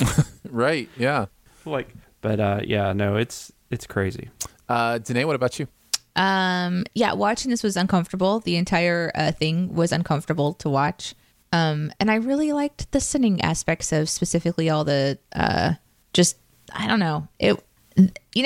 I'm just thinking about something. This reminds me of Adam Sandler and Will Ferrell. There's like a type of humor that's just right over my comfort level, and this seems to be one that I would burn to the ground. Yeah, I think Ferrell is better at it though. Like, I don't think he's as I don't know. Like Ferrell's films feel more like they're making fun of that. Like the Ron Burgundy stuff is so over the top. Like they're just making fun of that behavior. Right. Movies like this feel like we're supposed to root for. Yeah, we're supposed to like these guys. Yeah. Like they're the good ones. And they even have like the Bradley Cooper character is a great example of they're trying to put a bigger dick than them so they look better. The Bradley Cooper character is ridiculous. Yeah. Like, I mean, it is not a person that exists look at on these... any plane. Yeah, you're right. Look at these adolescent men child. Oh, they're being wrong, but they're just guys. Guys will be guys, and then they'll learn. And you're like, don't you just love it when they learn something? And it's just like, and somehow it all resolves itself. Like after so I that, like that the sins kind of pointed that out as it went. Do you know what I mean? Yeah. Because that's, to me, that's kind of a fun script. Is where, so here you have Barrett, who obviously enjoys this movie and still sinning it, and then another perspective who didn't enjoy it and is sinning it, and you can still kind of come up with a fun and entertaining perspective. I think so but the ones I really enjoyed, there's like a balloon one where one of the guys is creating balloon animals, and the sin is about how he got the balloon in the first place, because people who make balloon animals have, quote, Batman level super belt to hold that shit. Yep. And I loved it because there's this one particular balloon animal guy that's at Branson Landing whenever we've gone there through the years, and he just has this massive balloon setup. It's insane. And then I happen to have a couple of other friends who that's what they do for kids parties. They show up and they make balloon animals, and they have these massive belts. So I was like, holy shit. Yep. That's something I hadn't really thought about in a long time. That's real. And Batman level is accurate. So I guess, so these two guys, they have this code back and forth about all of the ways that they're being absolute dick fucks. So to people in general, and they keep like referencing like rule number whatever. And so they reference another one of these rules. And the sin is there's at least 76 rules that we know of and exactly how many stages that they have to be aware of. And then the Latin translation of the Silmarillion is easier to follow than this. Any Lord of the Rings reference I'm fucking going to love. And then I have to point out that Jeremy spoke Klingon in this. Yeah. And very well. I had that down. Yeah. Very well, that was a as really far as I can exciting one. It was a fun lead up. I had that down too. Yeah, it was a great setup. And it was interesting because Ian actually, I think he wrote to Twitter about it, like asking for Star Trek Twitter people, because he's involved in the Twitterverse in the Star Trek realm, to kind of go, okay, what's the best way to go about this? And then he looked up multiple translations and cross-referenced them for accuracy, and then had to provide Jeremy with how to pronounce all of this. And then Jeremy decided he was going to obviously give it a go. Barrett was like, yeah, let's give this a go. So to put it in front of Jeremy and say, hey, speak Klingon, I think Jeremy was excited about it. I think he did well. Would you be excited to do something like that, Dicer? Like, would you want to try to speak a completely different language? Yeah, 100%. This is, I think Jeremy is built the same way. I think our editors are built the same way. Give us a challenge. You know what I mean? Yeah. Like it's really fun to do something out of our comfort zone, something interesting, something challenging. It helps mix it up a little bit. And even if you get it wrong, like, you get to give it a go, you know? That's one of the things, you know, you mentioned, like, me enjoying doing tongue twisters and that kind of thing, because it's a challenge. It's fun. It's like, you know, it kind of mixes up the recording process a little bit. It does. Yeah. And it also is fun because Jeremy is a fan of Star Trek, and the narrator has hinted at that multiple times. So it's a way to kind of wink at his nerddom without it being too over the top too, because it had the nice setup. So it was also interesting to watch the editing process as we were learning, like, how to go into our editing software and make notes and things to show the Klingon and the translation, and does it make sense from a perspective of somebody who's hard of hearing. Like, they would want to know that the narrator is speaking this really interesting language. So I like that one a lot. Yeah, that was cool. I always envy people that can actually speak Klingon, because I mean, I've watched a lot of Star Trek, but like, I can't speak. I mean, like, I have nothing, you know, on it's, and so I forgot that's impressive that he did all that research. Yeah, he did a ton of research on that one. Especially as a Star Trek fan, he would want to get it right. I scrolled down on my notes, and there's just this one little line that I forgot about: just picking up eggs with bare hands. Yes, definitely. Eggs. That's another crossover this week. Eggs. And I love talking to, this isn't off the side, but just talking about how cool Ian is. I love talking to him about Star Trek, because he's like me, where we just watch it all, and we're just not like, we're not like the, you know, well, this version of Star Trek is better than the, you know, so. Yeah. I like the free-flowing Star Trek fan. It's more fun. Oh, Star Trek is love, man. Yeah, and it's totally. and it's the good franchise with Star in the title. Did I say that out loud? Shit. Those Stargate fans are going to come after you. Yeah. Oh my God. Holy shit. No, not Stargate fans. Side note: Stargate was one of the first sci-fi movies that I watched when I was, and I fucking loved that movie. Yeah, Stargate's great. I love it too. Loved Stargate. I don't remember. I've seen it like literally twice. just I don't started remember anything having about flashbacks, just sitting here going, oh, I remember that movie. Did you watch Did you watch the show? No. There's like 12 seasons or something of a show. No, just the movie. With MacGyver. I fucking love that movie. That's right. Richard. I haven't thought about it in so long. Hey guys, I gotta go James watch Spader a movie. and Kurt Russell. See ya. I'm gonna go. Like watch in it. a day where you could get a movie with James Spader and Kurt Russell. Right, man. That. Right. I loved that they make fun of them for treating the assistant like she should go to the store and get them a sleeping bag, and called her a sleeping bag sorcerer, that she's not just a sleeping bag sorcerer. I thought that was well said. I love the callback to the premature champagnulation. And then even saying, yes, we've done this before, go subscribe to TV Sins or whatever. I thought that was great. Can I tell you the background on that Rose super fast? Sure, go for it. Yeah. Ian remembered that one from TV Sins and asked me to confirm that it was like where it was or something. So I searched our archives for the keywords until I found where it appeared and made sure I'm like, yes, confirmed. This was one of the sins, because he remembered it and he wanted to do a callback to it. Yeah. The work we do. I have to mention the Hamilton. I don't concur, sir. Hamilton was killed by Aaron Burr, sir. I thought that was great. Sand is not a place for coitus. Anakin was right. Had to mention that one. And then I wanted to mention where the movie does this thing where it has their bad guy state in exact terms what is so awful about our protagonists, as if we're supposed to like defend them or something. Mm-hmm. And I just love the sin because he basically says they go to weddings and trick people into sleeping with them. And then the sin is, well, yeah, when you put it like that. I just think that's such a great way to point out that the movie thinks it's doing one thing and it's doing exactly the opposite. And then the line in the movie is she doesn't want to see you, and Owen Wilson's character says, I disagree, and then the sin is just stalking.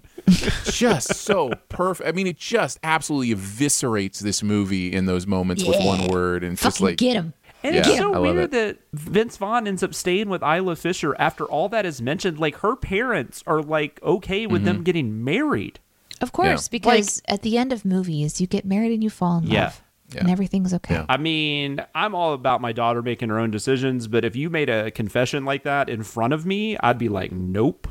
I'm sorry. Like, you're not marrying this guy. Nope.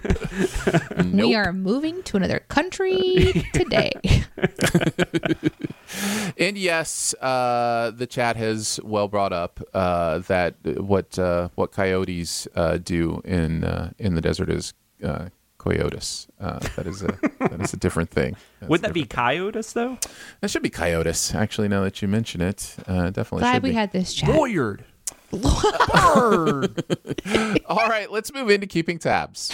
The future is a hefty responsibility and not one that we take lightly. But then taking things lightly has never been what Hefty is about. That's why we've created the Hefty Renew program that turns hard to recycle plastics into valuable resources like park benches and building materials. To participate, simply fill up an orange Hefty Renew bag with accepted items, tie it up, and drop it in with your regular recycling. That's it. It's that easy. It's time to rethink recycling with Renew. Particular valued resources may vary by geography. More info available at heftyrenew.com. Hey, podcast peeps. It's me again. Those are my dogs. Those are my... every time I talk... Wow. Is this how Aaron feels? When we're... Okay. We're going to try this. Okay. I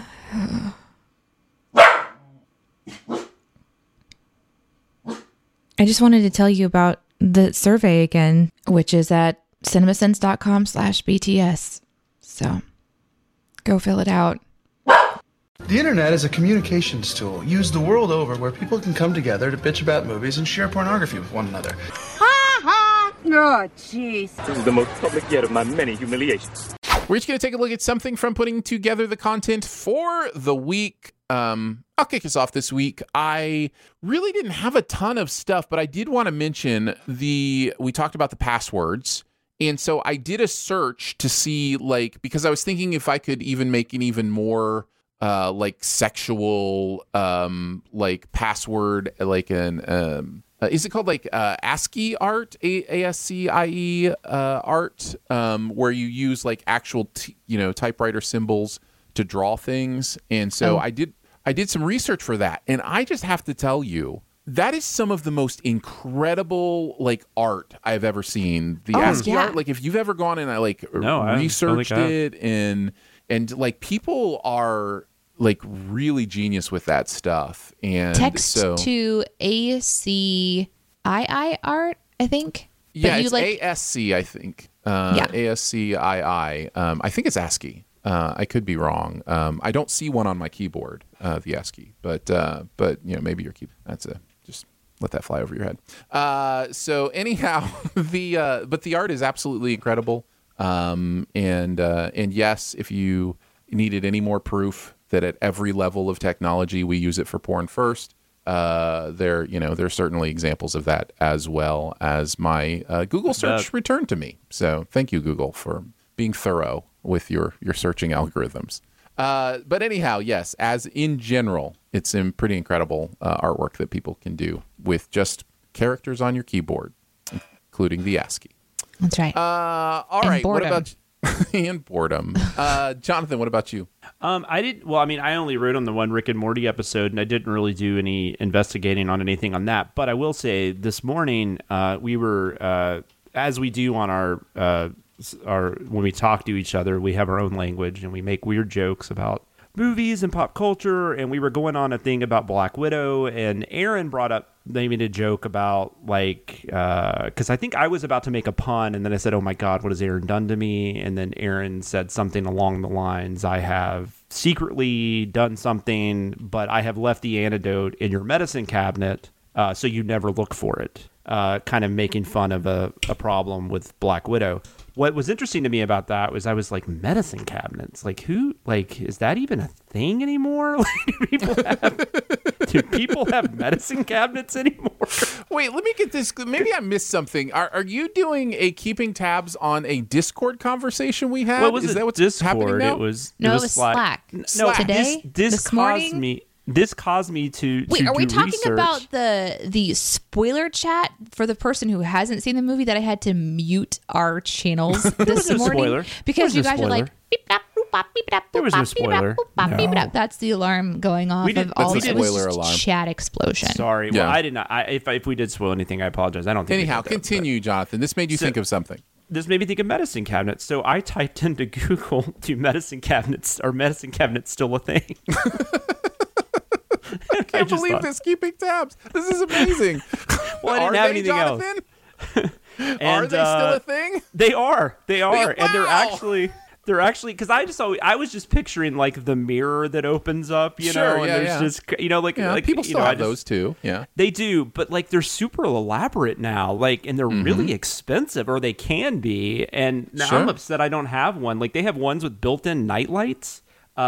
They have ones with defoggers for your mirror. This is my favorite keeping tabs of all They time. have some- This is this is amazing. Really? They have some with TVs in them. we have a Slack conversation this morning. And you search for our medicine cabinets, a real thing. And No, it's still just a thing. I Still a know. thing. I'm just exaggerating, but Yeah, I'm just saying. yeah. It's just, man. I don't know. It was just. It just tickles me. That It tickles just me. felt like an old man joke, and so I was just like, it just made me think, like, man, do people still have medicine cabinets? Like, that's just that seems Why so that tickles odd. me so much.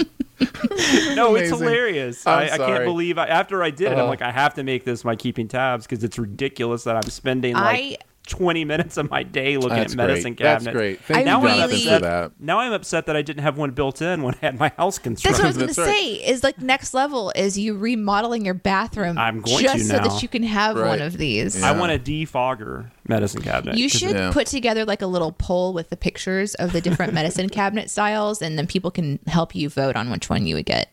I'm They sound just pretty excited. amazing. I'm just excited someday to get old enough to use those day of the week pill things. Where you Oh, me you put your too. pills Monday Me through too. Sunday or whatever. My I my can't wait. in-laws That's going to stayed be a with us. blast. My in-law stayed with us for a few weeks after my father-in-law, had he had messed up his knee, and so we were just helping them out. And they have those, Yeah. because they're older. And like on Sunday night, like they get together and they put their medicine in the little And they're- thing. It was and the I it was know, the it's cutest great. thing I've I ever cannot wait. seen. I They're like cannot having wait. conversations while they're doing it, talking about their week.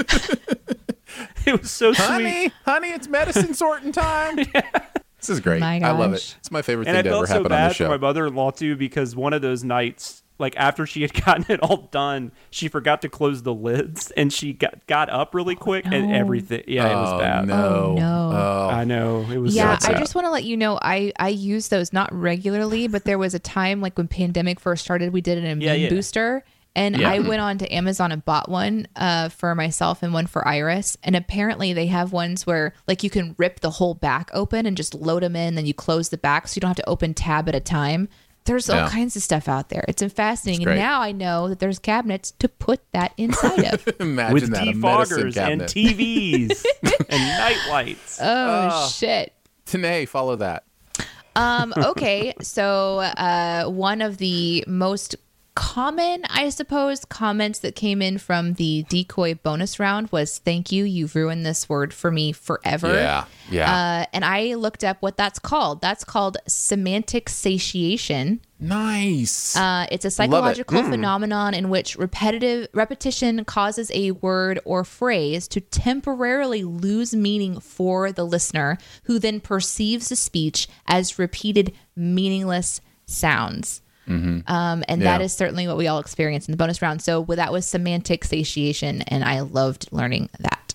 Semantic satiation. It's a great word, right? I got to hold on to that. I got to find a way. They say if you find a way to use a word or phrase 4 times within the first 24 hours, that you'll keep it. So I gotta say words a bunch of times today, and then be like, somebody be like, "What are you doing?" I'm like, "I'm just experiencing semantic satiation." I feel like this is a thing that you would in particular really love, Aaron, because of your love of words and definitions, because you like to satiate yourself or fill yourself up to full of good shit all the time, especially when it's like a juicy word that has a very specific meaning. So I think you'll be able to. I think you'll be able to cling on to that one. Cling on. Well, they're nice. Sorry, sorry about that. That's the beauty of wordplay. That's how wordplay works. Popped right you just out. Yell it out after you do it. That's amazing. Cling on. Anal. Thank you, Jonathan. Thank you, Jonathan. And on that note, let's move into the comment section. I'm the worst. I appreciate your honesty. You're a real straight shooter. You are the ones who are the ball lickers. We're just going to take a comment from either the week's video, somewhere else online, could be Discord, wherever. What do you guys think? What's your comment for this week? Danae, go first. Mine comes from the Tube of Views this week, and it was for, I believe, Everything Wrong with Rick and Morty. No, Wedding Crashers. Yeah, it was Wedding Crashers. This is from Dare to be Deviant. Says, for the second time in 10 years, Jeremy is actually right and serious about the Visine thing. It does not induce wicked shits like Hollywood wants us to believe. It actually causes intestinal pain and makes the body freak the fuck out. You will want to have poison control on standby. There's some people commenting about that, and then I comment, wait, what was the first time? Because he says for the second time in 10 years, Jeremy is actually right and serious about the Visine thing. So he actually responded to me just as we started the show and says, I worded it incorrectly, darn you, syntax, and meant it. It's been a while since Jeremy mentioned anything as a serious PSA in a video.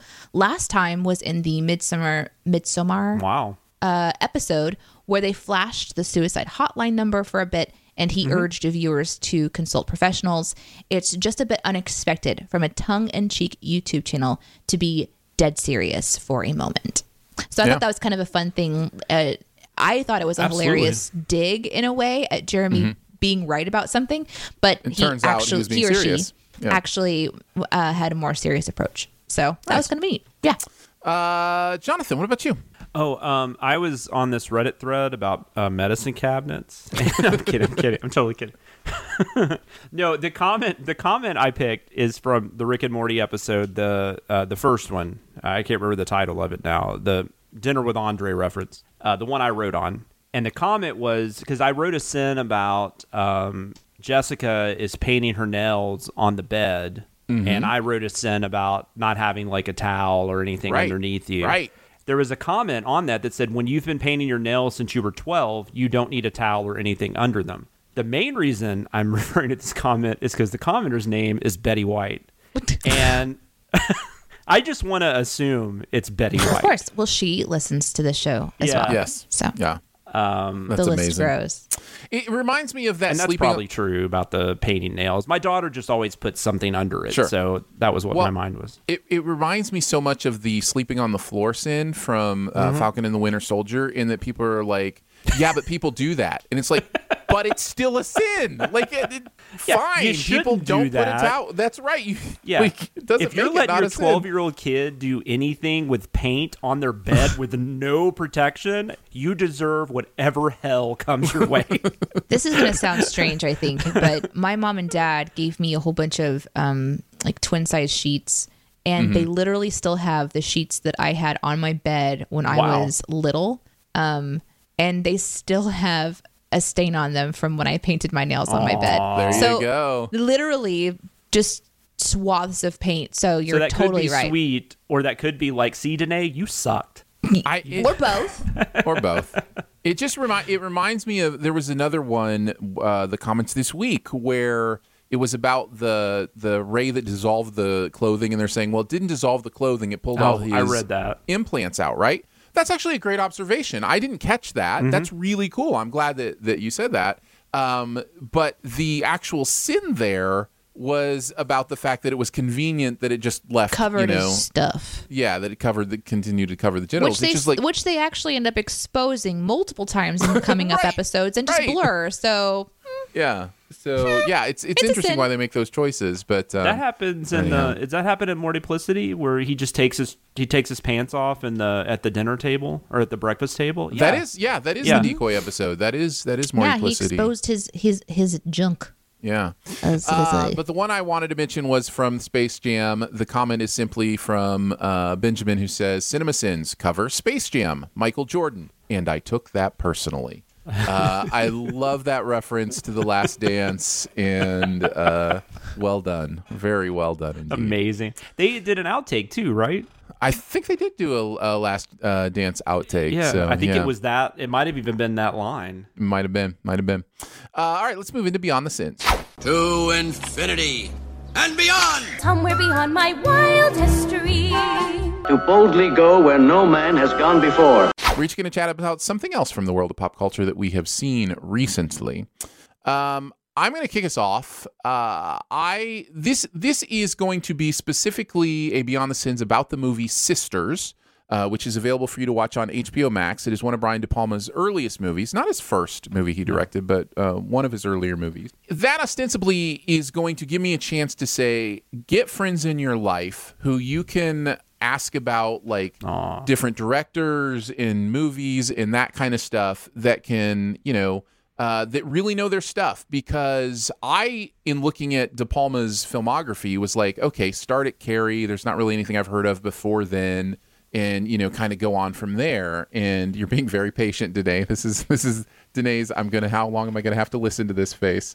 But what was really cool is I threw that in our Slack chat, and Jonathan was very great to point out, hey, you may want to watch Sisters and Phantom of the Paradise and some of these before Carrie. And so I did. I watched Sisters, and I'm just very thankful to have people who can be like, I actually have done this, and you might really enjoy this. And so it's kind of a shout out to Jonathan and some others on the team who kind of helped me know, what to watch. So I watched Sisters, and it's very Hitchcockian, which is not I've talked about before not watching De Palma because I've heard he just kind of rips off Hitchcock. There's a difference between paying homage and ripping off, and I feel like, or being influenced by. And I just feel like De Palma was very influenced by Hitchcock, and so his movies are going to feel that way.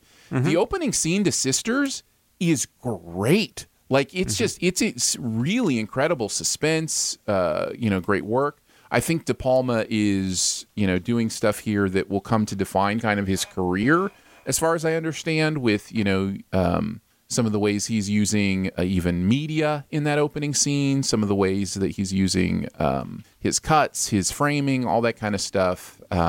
Anyhow, I really enjoyed it, and it is on HBO Max. You are watching an old movie, and you're watching an auteur do some early work, so it's not going to feel like everything else you watch, but it is, I think, definitely worth a watch. And I'm glad you digged it, because I even suggested you might want to start with a later one, but I'm glad you did. But I know you're a chronological guy, so am I, so that makes perfect sense. But no, it's really good. And you see, like, when you watch his later movies, you see a lot of that, what that turns into. Mm-hmm. Because the camera angles and stuff. Hitchcock's a huge influence on him, and it's probably a big reason I like him. But But now, he's an influence on other filmmakers. I mean, people use, especially his split screen work and stuff. Like people, that's use the that other all thing. the Just time. watching, definitely. He loves doing that split screen thing. So he does. Sometimes it's kind of annoying, but for a lot of the times it's really cool. So he's like, we don't have to always have split screen, De Palma. Like, you could just do a shot and then go to that shot. Yeah, that's right. That's all for my Beyond the Sins. Don't be afraid to expand your horizons on the filmmakers you watch, and pay attention to those who, find somebody who knows something about it and ask them, because they'll help you along. So there you go. Jonathan, what do you got? Oddly enough, it is De Palma centric, although it is a podcast. I don't know if you've been able to take a drink for this in a while, but I'm going to mention Turner Classic. And nice. They have a podcast called The Plot Thickens.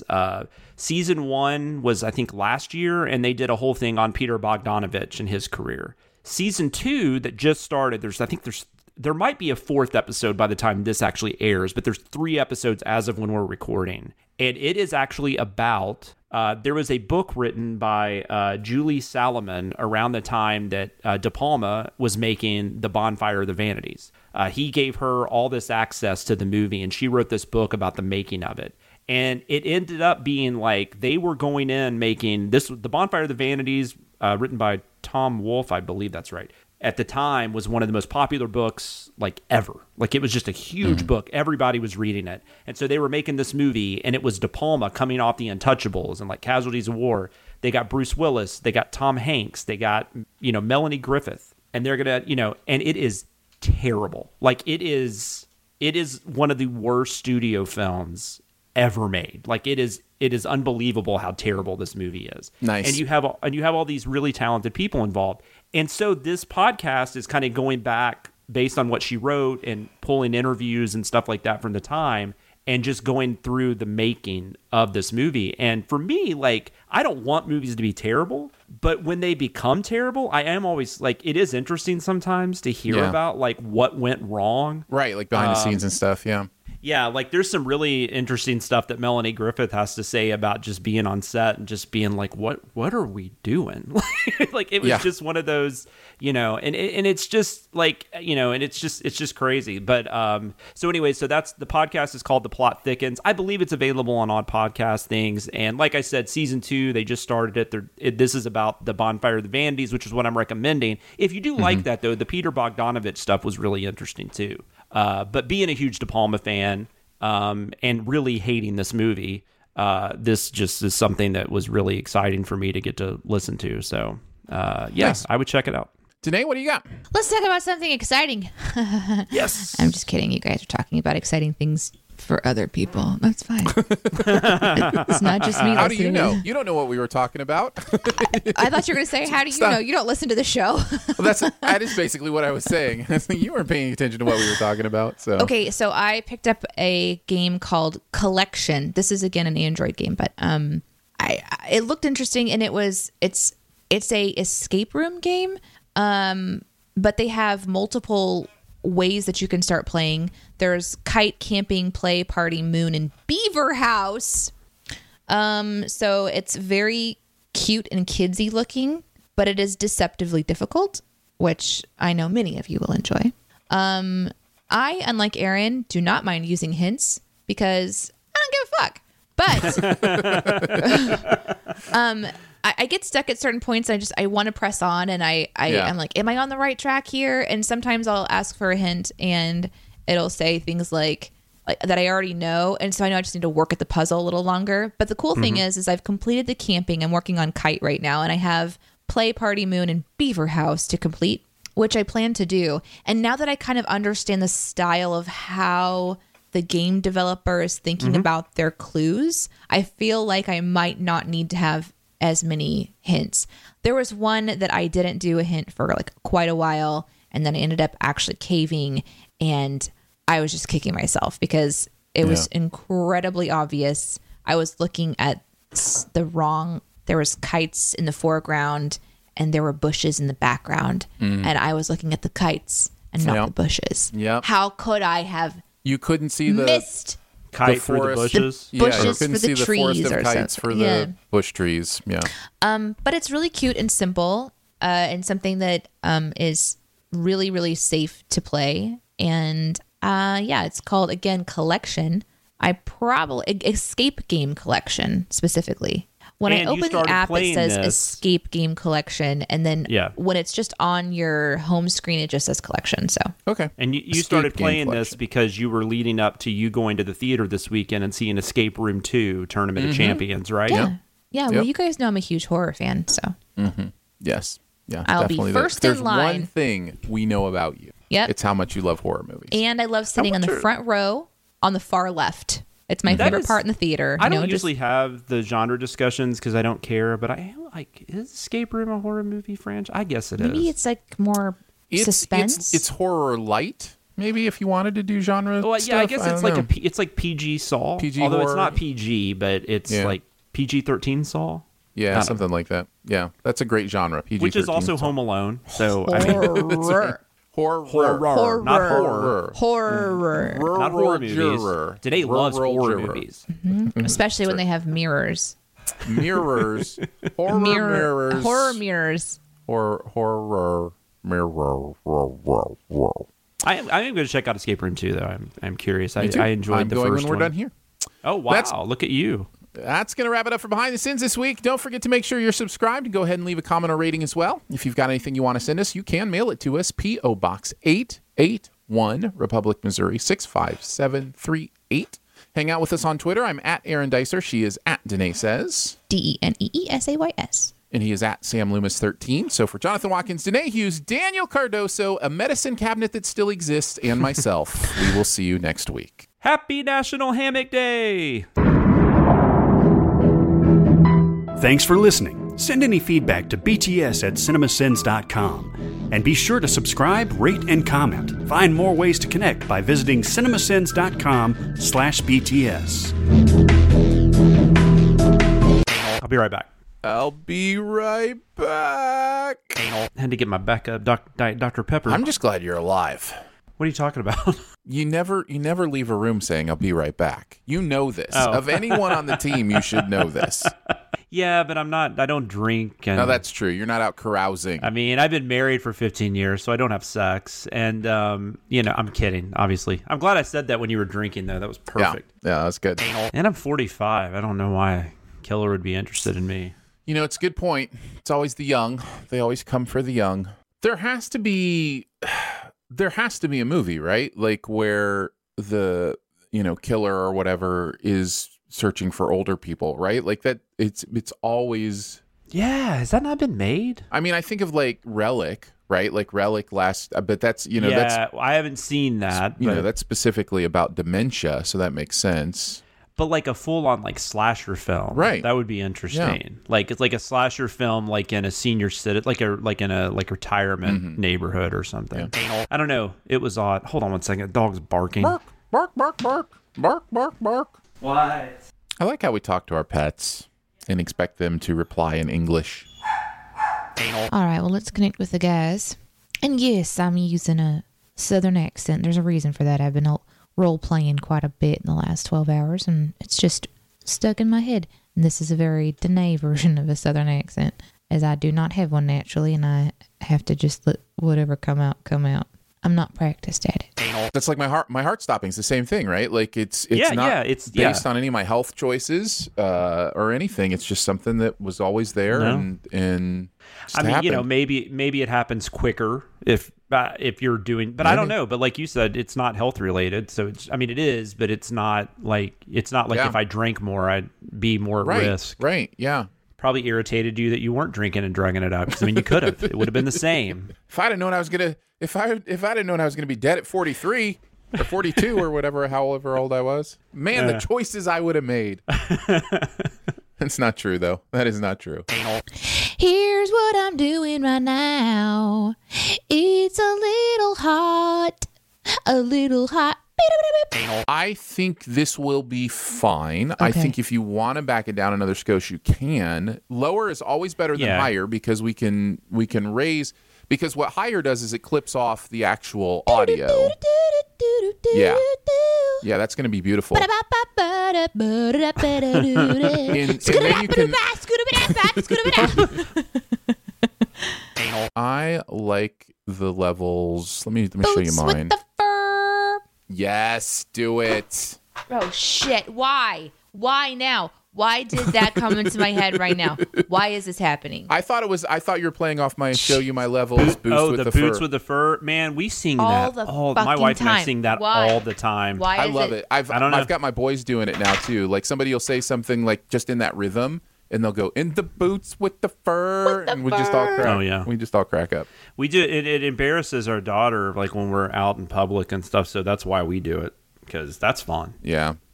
She's at that point. Mackenzie's at that point where it's like, I don't want people to know that I have parents.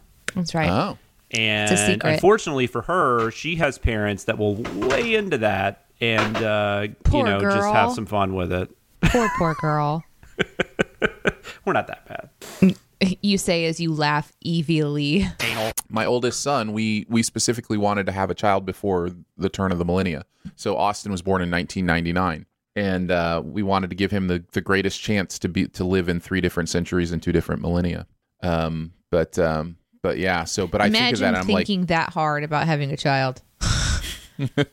Imagine planning to think, and you wonder why he's getting married on the day he's getting married. right? Yeah, exactly. How old were you when you got married then, if you don't mind me asking? I had just How turned long- 20 when we got married, and I don't mind at all you asking. And I'm super thrilled that we got married young. Yeah, my ex. Well, it did. I mean, it works for. I'm glad I know it it's worked different for for you guys. everybody. It did not work for totally. me. I know it's different for everybody, but I love my that. That was brother. not my fault. Well, and I'll be honest. I'm not. It wasn't. I mean, I'm not saying I didn't have any fault in there, but I was definitely a lot less than. Of course you didn't, Jonathan. Than her. Jonathan, no. No fault. No fault from Jonathan. Yeah, I love the fact that we had a solid 4 years of time to get to know married life together, all that kind of stuff before we started having kids, and that we'll still be fairly young empty nesters. That's just that's really exciting to me. I think that there's pros and cons to both, right? I mean, I like the fact that we waited a while just because like we had money when we had a child, so that was nice. Totally. We did not. It's a beautiful bedroom setup. You got it all Thanks, going this is on. my girlfriend's office, actually. Oh, nice. Oh, that's like is that like a futon? Yeah, a David. David. Yeah, There you go. yeah. We are going into it. Can you show us the bathroom? We've already got the cameras there, so we don't need Yeah. We established That's that just yesterday. Ian. Oh, that's just Ian. yeah. I forgot. Yeah, that was a benefit for Ian that Jeremy gave out. Do you mind that we share your full name? Is that I wanted to make sure you're comfortable with that as we kind of talk publicly about you. God, why I am think the it's only one that fine. has my Okay, full name out good. there? What did you say, Jonathan? No, I just realized I'm the only one that ever has my full name out there. Like you and Danae always just do Aaron, Danae, Dicer, or whatever. Yeah. So I'm like, I'm the pretentious. I should put my middle name in there too. You should, yeah. Jonathan and, Edward Mr. Watkins. Add Mr. That's right. And I'll just make myself. I'll put the first because not that there's a second or third. Correct. Mr. Jonathan Edward Watkins the first. Daniel, we've got 7 minutes until we are scheduled to go live. So say some funny stuff for outtake. No. Go. No pressure. Yes, Daniel, say something funny now. Now. Yeah, I listened to an episode, a couple episodes, Okay. like this past week. So Great. We talk about our kids. And, We make sure everybody knows how old we are. We are ancient human beings. weird phobias. We talk about Yeah. growths on our feet. Boots with the fur. Yeah, all that stuff. Oh, my daughter's heard some. My daughter walked in one time Yes. as I don't even remember what it was, were but you it was saying? awful. Whatever you were it saying was. something like butt sex. or, Yeah, like, it was so. It was not, and all of a sudden the door opens, and here comes my little girl. Like, Daddy, can you open these chips for me? Or whatever, It was the worst and the best at the same. Oh, it was awesome. It was great. Sorry, honey. I'll get to the chips Oh after I my finish God. my thoughts on anal, okay? I really. What is our job? What is our job? What is our job? I was just gonna say that I noticed in the rundown that on Space Jam I was designated was it like NW2? Yes. And I was, I was like this is my 00 status. It's like my license Nice. to sin. License to Sin. Nice. NW02. New writer too. Yeah. Yeah, your weapons are actually already with you in your room, and then there's like a little self-destructing note and everything. You have to find it. I'm not going to tell you where it is. So for the podcast listeners, Daniel is now destroying the daybed looking for a weapon. Yes. I think that's weird too, and I will tell you, my Beyond the Sins I already had planned before you asked about De Palma stuff earlier this week. Are we doing like an all De Palma behind the sins? It might be. I don't know. Well, I don't. If Danae comes out with like, I just watched Snake Eyes. Isn't it? What's he building in there? What's he building in there? Then it goes into got a secret. Got a secret? Is that the right one? Pay no attention to the man behind the curtain. I think you've got it. I think you've got it. Was that it? I think you've listened to the podcast. I think that's amazing. Guys, I have listened. Although I do have proof that you don't always listen to the outtakes. No, I don't. I literally... God, I get excited about the I want outtakes. to Sometimes listen. I can be on the sins. If I'm just like, there's nothing troublesome here, I'm just going to go listen to the outtakes. I have wanted to listen before it posts, but I have it's always on my writing day. It's always on my day when I have so much stuff happening that I cannot sit down and listen to the length of our show. And then I oftentimes just feel bad about only listening to the outtakes. But now that you've said that, I wonder what it means. Who said it meant anything? So perhaps Who said it meant anything? Hey, I'm trying to think of what he's talking about too. I feel like maybe a fan should just help me out. So here's what I'm going to do. I'm going to do something I shouldn't do, right? I should do it myself, but I'm going to say, hey fans, if you know what Aaron's referring to, please DM me on Twitter and tell me so that I know what. First of all, I'm not referring. Who says I'm referring to anything? Second Your of all, face says it. Second of all, don't ruin the fun. All right. What? What? All right, we're going to take a look at the videos from the week's process of No, sitting. we're not. We're talking about what I'm missing in the outtakes. It was you said anal once, and then Aaron just filtered it through. That was on today's episode, though. Like we'll just be Aaron and I'll be talking about like a movie, and then all of a sudden you'll see your Danae go anal. Is that right? For some reason she said that's it like absolutely not for what some happened. reason she said it like a robot. I don't know why, but anal. Jeez, I'm gonna have to go back so many episodes too because it's been a while. Anal. Thanks, Jonathan. Okay. No, that's just me. That's gonna happen this whole episode. Good. Now. You'll be. Except for during Daniel's part, like please don't troll Daniel with anal references. Yeah, well, I mean, yeah, because we totally haven't talked to him yet. So not yet. Who are you talking about? Who's this Daniel mystery you writer. mentioned? Fuck.